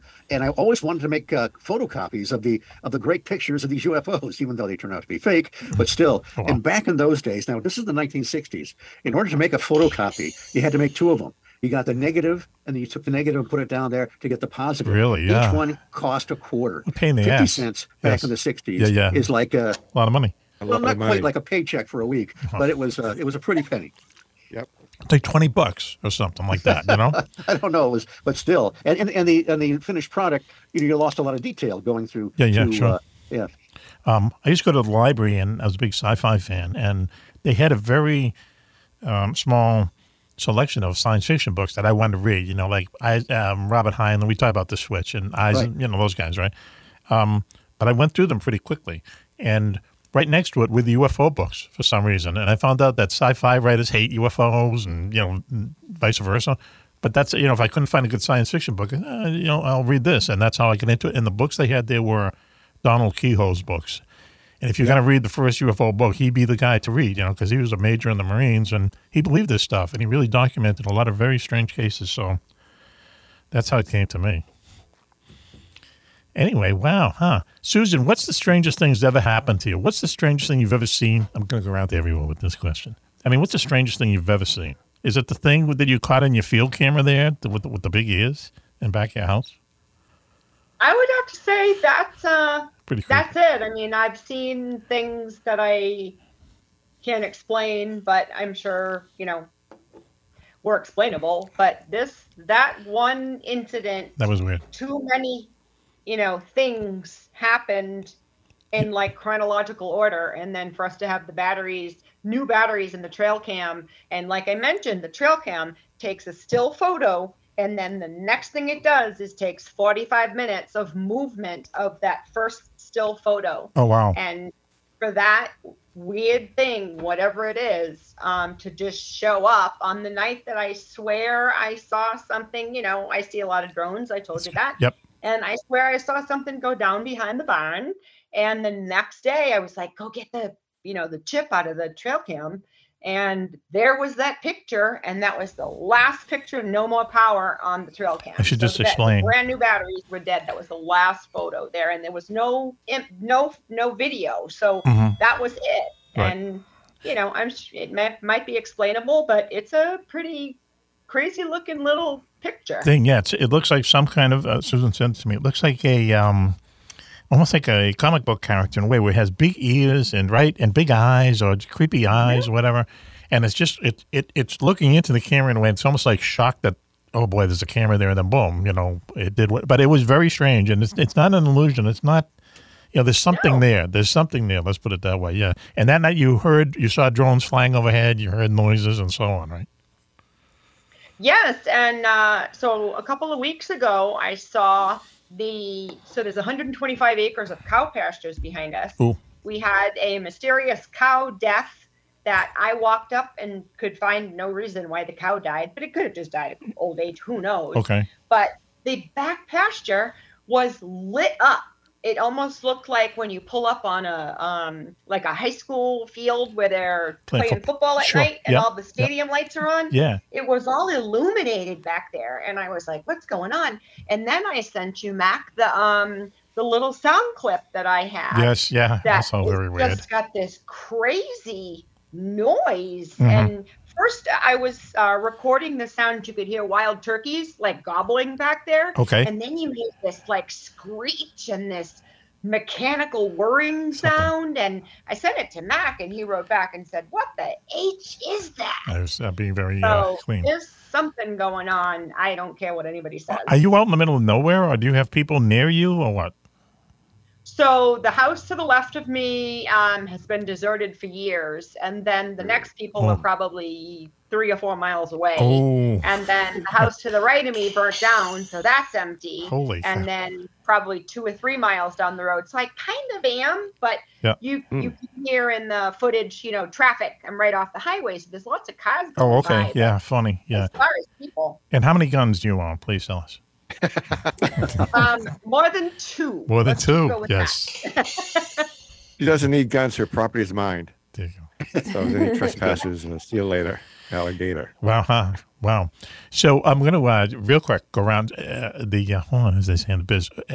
Raven, if you had to pick, what's the strangest thing? Doesn't that be paranormal? Just the oddest thing you've ever seen? I would classify this as paranormal just because I have no way of explaining it. But very long story short, I got my hands on a wheelchair a while ago, approximately 11 years ago. Okay. And, we got some drinks and we went to the hill at Virginia Ave Park, and we were sledding with the wheelchair because it was snowing. We had like 6 feet of snow, right? Oh. So this is back when you had those big cameras, and I was taking pictures. Okay. And we caught all sorts of orbs, and I didn't see any of this until the next day when I had downloaded everything on my computer. So I was seeing all these orbs, and then A friend was sitting in the wheelchair. We were just about to push him down the hill in it. And all you see is like all of this, what can only be described as smoke. And in the wheel of the wheelchair was the profile of a face. And it looked like it was like a child. You could see an ear and you could see like the nose, like almost looked like hair was kind of flopping over. Like it had features, but it was just the profile. And I have no idea what happened to this photo. And it bugs me every single day because I think about this all the time. And I just have no way of explaining it. And it was so crazy to see that. Wow. Okay. Yeah. Yeah. That's going to top anything I have. Switch. What's the weirdest thing you've seen other than? I've talked about it before on the show. This is really nothing much ever happens to me, but I went out into the TNT area alone one night just to see if I had the intestinal fortitude to do it, to impress the chicks, Sure. Even though there are no chicks around anywhere. Yeah, but. And I came back to my motel room across the river. Yes. I opened the door, TV set turned on by itself and started flipping through channels consistently. Yeah, cool. Okay. And I did what any intrepid paranormal investigator would do. I unplugged it and went to bed. Yes. Now, actually driving back, I experienced a couple flashes of light, like a couple strobe lights. And when I got in, the first thing I thought of, I wonder if I had missing time. So I looked at the clock, and I didn't think I did. But later on, I thought, well, I didn't write any of this down. So, and then very quickly, a year later, I'm in the room and next to that one in the same motel with a couple of my buds. We're in there saving money because we didn't have any money. Go ahead. And that night, the TV set turned on by itself. It's one of the same kind of an old style TV. And then that was it. Then the next day, one guy and I went in to get something. TV set turned on by itself again, went through a couple stations and stopped. So we tried to scientifically see if we could, aim the control through walls or whatever. Nothing happened. Yeah, and then the conclusion is a few years later at the Mothman Festival in the room next to that one. Go ahead. Two couples were in there, people we know. And it's a bigger room, and they have one of these more modern TVs, like a smart TV, and they're having trouble with the volume. The volume keeps getting lower and lower, and they keep cranking it up, and then all of a sudden it starts blasting. And they went through this a few times, and then call it a pop can, call it a soda can, or whatever on the nightstand decides to fly off the table. Wow. And so here, my theory is that I brought back something with me, Yes. but fortunately it stayed there flipping channels all these years and never came home with me. Okay, good for you. Switchy. I was going to say, Some orphan energy that decided to take residence in that room. I don't know, but man, when I saw that TV set flipping through channels, I thought, no, I'm the guy this doesn't happen to. This happens to other people, and they tell me about it or I read it in a book. Hey, I have a million jokes for that, but the new Mac is settled down a little bit. Club, what's the weirdest thing you've seen outside of the IRS? Well, I can't compete with some of these stories, but quickly, we had a camp up in Maine. It was on a lake, and it was out in the boondocks. And I'll tell you, we used to have things that come on there at night that would make strange humming noises. There was like they were in a pair. There was like two of them. You can see shadows when the sky was so clear, but on full moon nights, it was the only time that they were always predictable. You knew when that was going to happen. And one night they come up on the screen porch, and they actually come up on the porch. I could hear them. I was upstairs and heard that it's like a buzzing noise. And I come running downstairs and you hear them scuttle. But then they ended up doing something they never did before. They went in the water. They headed into the water. And I never saw them after that. They weren't, we had bears and deer and moose and all that. It was nothing like that. But it was the strangest thing. And this went on for about a month. That sounds like a But it was a skinwalker. little over a month because we had a couple of full moons. But that was, if I recall, it was the only two times that we were visited by them. And neighbors said you used to hear that buzzing noise coming around the house, and they didn't know what it was. They knew it was some kind of animal. So whatever it was, I was ready to go out with a rifle. That's how, because my wife was getting kind of antsy. She didn't want to stay there after the second time. And I said, don't worry about it. And I was going to go out and get a gun just because I didn't want to, I wasn't going to shoot anything, but I was ready to get a gun just to have it to show her. So it was just an odd thing. How many guns do you What own did that now? sound like to you, Raven? You said you think it sounded like a skinwalker? That sounded like a skinwalker to me, but I don't know what the heck it was, but it was really strange. Okay, here we go. Another beast out of the Phantom Menagerie. Yeah. Juan, what's the weirdest thing that's ever happened to you? Well, the weirdest thing that's ever happened is a classic one that was seen. I wasn't the only one that saw this. I was working at a high-tech place in Maynard, Massachusetts, a big computer company. Look out the window, and this is an old building, old old buildings, old town. The factory that was there before it was a computer company, before it was Digital Equipment Corporation, was a Assabet woolen mill that made blankets for the Civil War for both the North and the South. It was been around since the early 1800s. And it's on the Assabet River in the town of Maynard, Massachusetts. Old town, old stuff. So I'm looking out the window, just staring out the window, what the heck, just, kneeling out the window like this. And it's sort of, this window sort of points at the town. So it's a sub shop in the newspaper store and places like that. And there's this woman walking down the sidewalk with, it looked like something out of the Wild West. She had like this long dress on with this ornate hat, and she had a parasol. And it was sunny out, but she had this parasol, and it was up.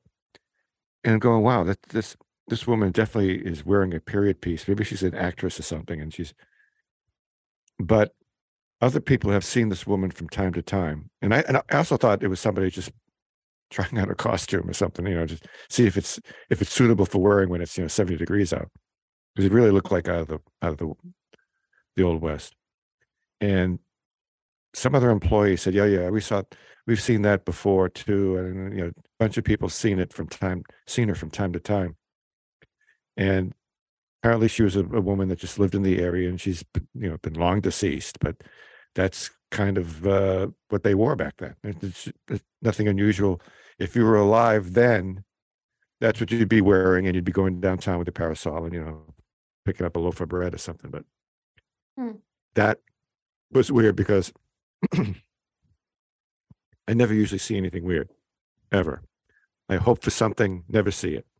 And I didn't even think that was weird when I saw it. I thought it was some legit person in a costume, maybe for some local theater company or something. Sure. Funny. Hey, Mac, I just want to add to what Juan had to say. Good. Something very timely today about DEC, about digital. In the Boston Globe today, they had an article about employees that used to throw their computers out the window into the pond. One. Yep. What? Yeah. It was very strange. I think Juan's frozen. Why would they? Yeah, he's frozen with fear. Why were they doing that? Why? I guess they having trouble with them, and I think it was around the time they were going down when they were getting bought out by Compaq. Yeah. But the founder, of course, was Olson, and he denied it. But it was I just read the article briefly, but it was really something that the town had always believed that the employees used, because apparently this factory building there the old plant was right on the pond. Yeah. And it's a thing that they had in town. But then at the end of the article, it said the pond has been drained a few times over the years, and they never found anything. There. But I didn't get into the article deeply. But for some reason, when they had trouble with their computers or whatever, the rumor was that they used to throw them out the window right into the pond. There was a time. Oh my goodness! It made me think about when he mentioned DEC, because obviously that's what it was all about. There was a time digital was on top of the world. I mean, they were on top of the world, and then all of a sudden, boom! And like Wang, they got bought out. But. And Wang, when the old man died, boom! Give it to the kid. It's like a movie. He goes bankrupt in about 3 years. So the strangest thing that ever happened to me, and it's not really strange. It's it happened to me when I was a kid. First of all, one time I was a quick one. Uncle Al and I were driving home one night down to Plum Island, and it was like someone took. We were in this street that leads to my street. It was like someone took a dog. I know it's strange, and threw it onto the hood of the car. Because all of a sudden, boom! There's a dog on the hood of the car. I'm going, what is this? Oh my God! What'd you do? Hit him? Maybe. No. It was not. We didn't hit him. It was almost like he jumped up on the hood, in a way. It was strange. And then Al stops the car, and the dog slides off. There's snow and stuff. We had just been to the galley for about 3 or 4 hours, and then the dog ran alongside. We get out, and the dog's fine. He's running around. He's okay. No leash, nothing. Never saw the dog before. And we got back in the car. We didn't know what to do. Got back in the car, and he followed the car and then pulled into my driveway. He was still there, and we just telling him, go home. And he's just a weird dog. He thought he belonged to us or something. This is after we hit him. And never saw him again. And in our little neighborhood, he was reincarnated. I don't know. In our little neighborhood, you would the dogs, you know the dogs, and there's not many of them, and they're not off their leash like ever, because environmental Nazis. I mean, cops will, come right down on you. So it's strange to see an unleashed dog in the first place, But the strangest thing was when I was in the 4th grade, we lived in Boston and we, oh, here they are. Call me right now. Oh, wait, it's Juan. Hang on. Okay. Here we go. Cigarette break. Hello, who's this? Oh, yes. What happened? Nothing. You're in now, though. You're in now. Okay, yep. Okay, bye. Wow. You lost time. Yeah. Is that my lost time? What happened to the past 15 seconds? So anyway, I was in the 4th grade as a little kid, and we went to visit relatives in Philadelphia. And we went to, and my cousin at the time was like this pitcher for the high school team. He was pitching the last game before summer started. He said, you want to go with me? So I'm like, how old are you in the 4th grade? 10? 9 or 10? Yeah, something like that, 9. So I'm sitting there in the stands, and probably, and I've talked about this before, probably, I don't know, like I'm on third base line, and over on the first base line is this woman from where I grew up in my neighborhood. And I can see her, and she dressed a certain way. We'd walking back and forth to go to grade school, and she'd always be out in the corner smoking a butt, right? And she just dressed a certain way. You could just kind of tell. And she always had her hair up and stuff. And there she was. And I remember thinking at the time, wow, I don't really know her, but should I go over and say, hey, here we are, from the same part of Dorchester in Boston? But I didn't. And, we left the game. I always thought about it. I used to see her again. I always wanted to go up to her and say, hey, were you in Philadelphia? It was just a strange thing. It was a strange, and it got me really thinking that, hey, not every, because I don't know what it was. I mean, it was her. What can I say? Just standing there. And it got me really thinking, even as a kid, that not everything you see is what exists, or whatever that saying is, Mm-hmm. So anyway. I was a glitch in the Matrix. Do we have a double in the world? Does every person on the earth have a double at someplace else? Or you mean like a doppelganger? Yeah. Why? I believe that's true. Really? I think so. I can see Club having a doppelganger. I can see Susan having one. I don't think I would have one, Max sees somebody that looks like me 10 years from now. That's kind of bizarre. Well, here's the weird thing. You want to hear something about that, brother, before we bring the train into the station? So we go down, Lois and I, every once in a while, we go down the Beachcomber. Most of the people here know about the Beachcomber. So Beachcomber rocks. Yeah, we see this guy, and he looks just like Juan, but 10 years from now. Okay, he has gray hair, but he looks and he acts and he moves like, and I'm saying, I'm going, look at this guy. It's Juan from the future.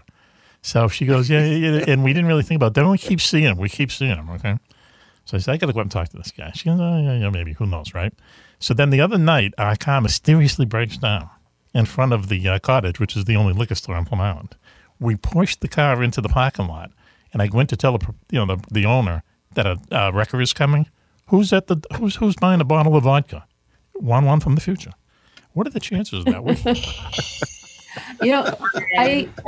I definitely believe everyone has a doppelganger. And Mac, I know for a fact you have one. Oh, really? And LL can back me up on this. Tell me more. When we were in New Hampshire back in September. Stop right there. Yep.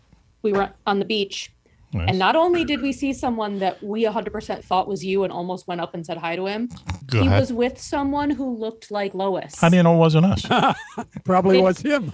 Yeah. We got a little closer and I'm like, dang, that isn't them. And then I tried to take a picture of them and they saw me. Was that you my Speedo? Was that my Speedo? No, but it was the craziest thing. Like I both of us thought that you guys were there. It was so wild. Okay. Remember the Twilight Zone episode with Martin Milner and Vera Miles? Go ahead.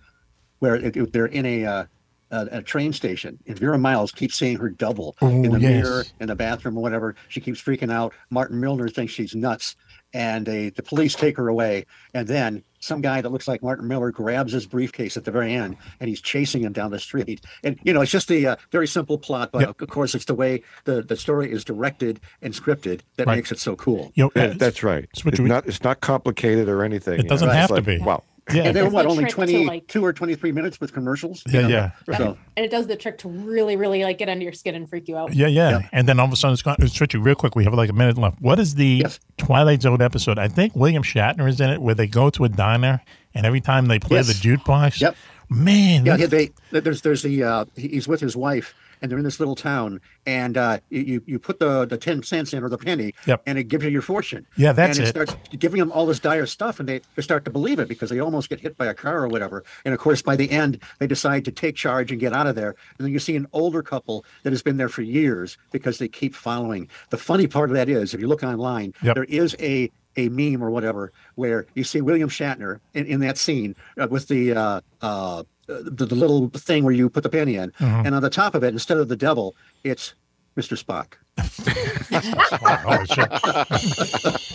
Wow, leave him laughing.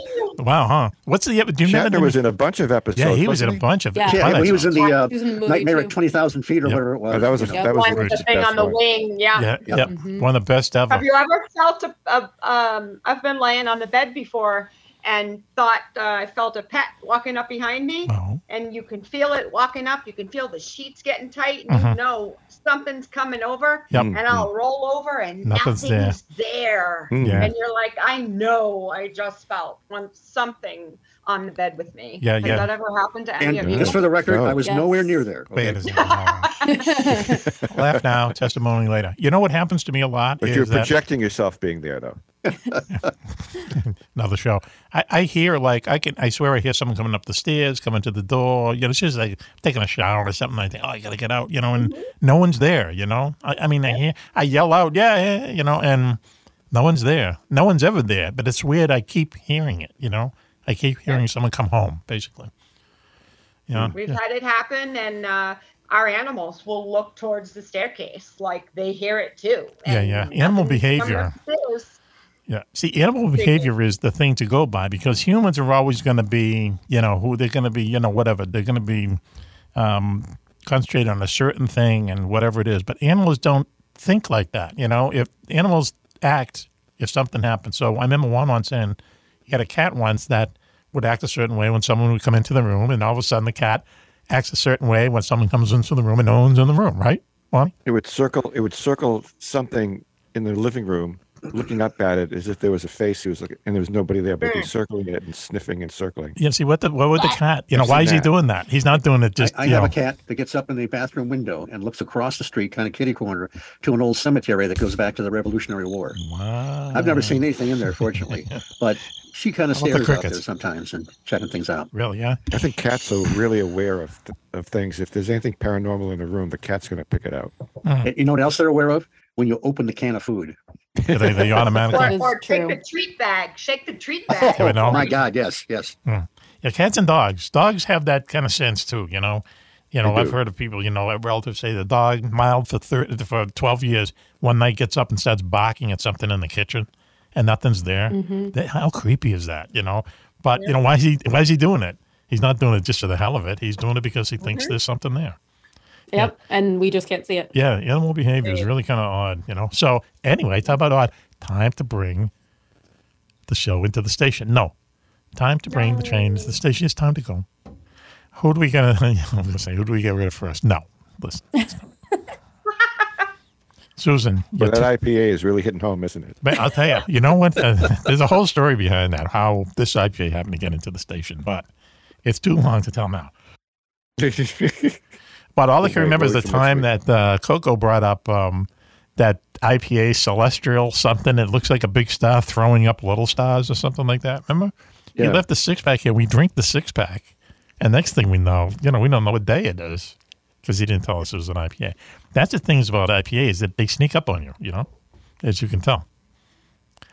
Anyway, why don't we end the show real quick and try to as dignified as possible. Susan, thank you for joining us. Would you do it again? Would you do it again? Thank you, Susan. You did great. Would you do it again, Susan? I would. If you give me someone else, I'm happy. If you're happy with my work, I'll do 10 more, 5 more questions. 10 for one. I love you all. 10 for really? one? Yeah. Yeah, sure. Yeah, sure. Just anything you want to ask him. And you can get as personal as you want. As personal as you want. Yeah. My wife always tells me I never shut up. Ask him what's in that second closet that he has. Okay, it's not just Rolling Stone gear. All right. Okay. Yeah. I'd love that. Thank you. Talk to me about the Stones. Club, thank you for joining us. Club, the adult in the room. Club, Oh, my pleasure. Where are those It was Twinkies? pretty Are they much within? enjoyable tonight? Yeah, it was really Pretty uplifting. It was He said uplifting. pretty much. What club? What percentage would you say it was Well, enjoyable as opposed to wasn't so enjoyable? What Give us the percentage? Switch wants to know. I don't want to. Don't put me on the spot. Oh, really? Yeah, that bad, It, huh? it was high. It was a high enjoyable. Okay. Hi. Okay. All right. I felt favorable. Now I can go and have a couple of drinks and get over it. Go ahead. Okay. Only a couple. Only a couple tonight. That's a win. Thank you, Switch. I mean, Club. Where's your Twinkie? Are the Twinkies within reach? Yeah, they are. Why, you want one? Well, let's see. Let's just see it here. So. I have a personal question. Where's your Twinkie? Come on. Wow, Switch. Is That's that what where I your was mind eating went? devil dogs tonight. Oh, Devil man. dogs. You son of a. I used to love devil dogs. And what are You those? gotta put them in the refrigerator. Oh, those big. Oh, my stomach hurts just looking at those. Oh, That's funny. We used to put devil dogs in the refrigerator all the time. What is that? Holy smoke! What the hell is my that? goodness. What are you doing? Are you Are you on a recording diet? in your pantry? Oh, Wow, yeah. holy My cow, office kettle is corn. den, so I spend a lot of time here with radio and TV, so I have to keep things handy. And my That's wife good. is always on a diet. Yes. And Yep. and that used to tempt her. So she lost a lot of weight It's a couple of tempting years me. ago. The problem is now, every once in a while, she stays up later than me. I hear her in this room. You know, you're really I'll say, forging "Wait, around. count Yeah. it." But we really have to go now. But Club, you're in good shape. You're not. You don't look like me. One. Well, because I exercise a lot. Yeah. Well, so do we. Okay. Do you really? Well, I don't know. What do you Must do be for my genes. exercise? What do you do for exercise? Yeah. I saw that, Susan. Our left hand, well, like Popeye on our left arms. What do you do for exercise, that Club? I do 2 miles a day on a treadmill. I do some weights and sometimes a bike. Well, no. Not a lot. And only 5 days a week. He has to look like God, so he Always just say has to maintain. He has to maintain. Yeah, very good. Well, thanks. That's all. You don't It have gets to go tougher and nuts with tougher the every day, though. Switch. Yes. Do we say goodbye to you yet? Can you- Goodbye. Okay. It was a all great show. right. Thank you for not bringing the cats while we were on air, okay? Actually, Keel's right here. Yeah, we don't he's want just to say below it. the camera. Okay, that's good. Keep them there. Thank you, Switchy. We appreciate it. My pleasure. Raven, it's that time of the night. I know. Mm. I don't like this time of the night, but thank you so much for having me. I had a great time. Well, thank you for joining us. And coming up very soon is Raven's Scary Movie Hour. Coming very, very soon. Stay tuned. We'll let you know what happens. so Looking forward to it. It's going to be fun. Looking forward to it. Me too. 1-1, thank you as usual. I'm saluting you. I'm pretending you're cooking. Okay. Thanks. You changed your hat halfway through. Why? I don't know. I just felt like it. Really? Yeah, I interesting. felt like switching it out. Really, yeah. Another slice of JJ's life. So listen, There we go. very quickly, why don't I do the plugs? Homes for Our Troops is an organization that raises money for our veterans who are hurt in combat after 9/11. So that'd be the Afghan War and the Iraq War. And these are people who came home maybe missing a limb or whatever. And so what Homes for Our Troops does is that they build them a home that is adapted to, what is ever going on in their lives. So it would be like not a lot of stairs, low counter space, low switches, light switches and stuff like that. And when they build these homes, after they're done, they tear up the mortgage, they give them the keys. They don't have to pay for it. It's their house. They deserve it. And they can go out into the workplace or whatever and lead as normal lives as they can. These people gave up a lot an hour for our freedom to let us do stupid stuff like this. So please go to Homes for Our Troops and donate. And to them, 88 cents of the charity dollar goes to our veterans. And I should say in 2 weeks, we're going to have a World War II trivia contest, and we're going to have an Army Ranger who is Bill Ivey, who is also with Homes for Our Troops. He's going to be competing. Now, you remember General Tom has been on 3 or 4 times and hasn't really done that good. So we'll see what happens with Ranger Bill Ivey, who's on. This is Homes for Our Troops. Also, I should say that Homes for Our Troops is in Taunton, Massachusetts, which is kind of near where we are. They've invited us all down to Massapoit, Massachusetts in May. They have a house built down there, and they're going to give it to one of the veterans. And they were nice enough to ask us down. Anyone who wants to go down from the show, it'd be kind of cool to actually see this in action, Massapoit is, I guess, down in New Bedford. So we're looking forward to that, but we're looking forward to them joining us in a couple of weeks. Homes for Our Troops, just go online and Google them and see what they're up to. I think that's it. Do we have anything else to plug, gang? Raven. The High Strangeness Factor on the Paranormal UK Radio Network. Go ahead. On the same network, you can hear Mac Maloney's Military Expo. Fortnight. Every fortnight? You still say that? You just it's usually released on a Tuesday. It's a podcast. Go ahead. And you can find a backlog of the last 4 years of a bunch of shows. Really? So you do it twice a month? No, once every fortnight. See what I mean? Yeah. You see Twice a month. What do you have to Actually, say? if you go every fortnight, It's actually every 2 weeks, which doesn't quite match up to every month. Okay. How many times a month do you do it, Switchy? Well, it averages 2.3 times a Wow, month. man. He's turned British too. Him, JJ. I haven't turned British. I know you have. all my thermometers in my house say Fahrenheit. And, Okay. They say that to you, or- 24-hour time around here, everywhere. Really? Yeah. Greenwich Village? So stupid. No, Greenwich time? Yeah. Yeah, It's really. the same up in Scandinavia, but that makes sense way up there. On that note, why don't we say, well, thank you, everyone, for listening to us. Thank you, everyone, for joining us. And this is Mac Maloney for the entire gang. But to hear us next time, please be safe, be happy, and... Bye-bye.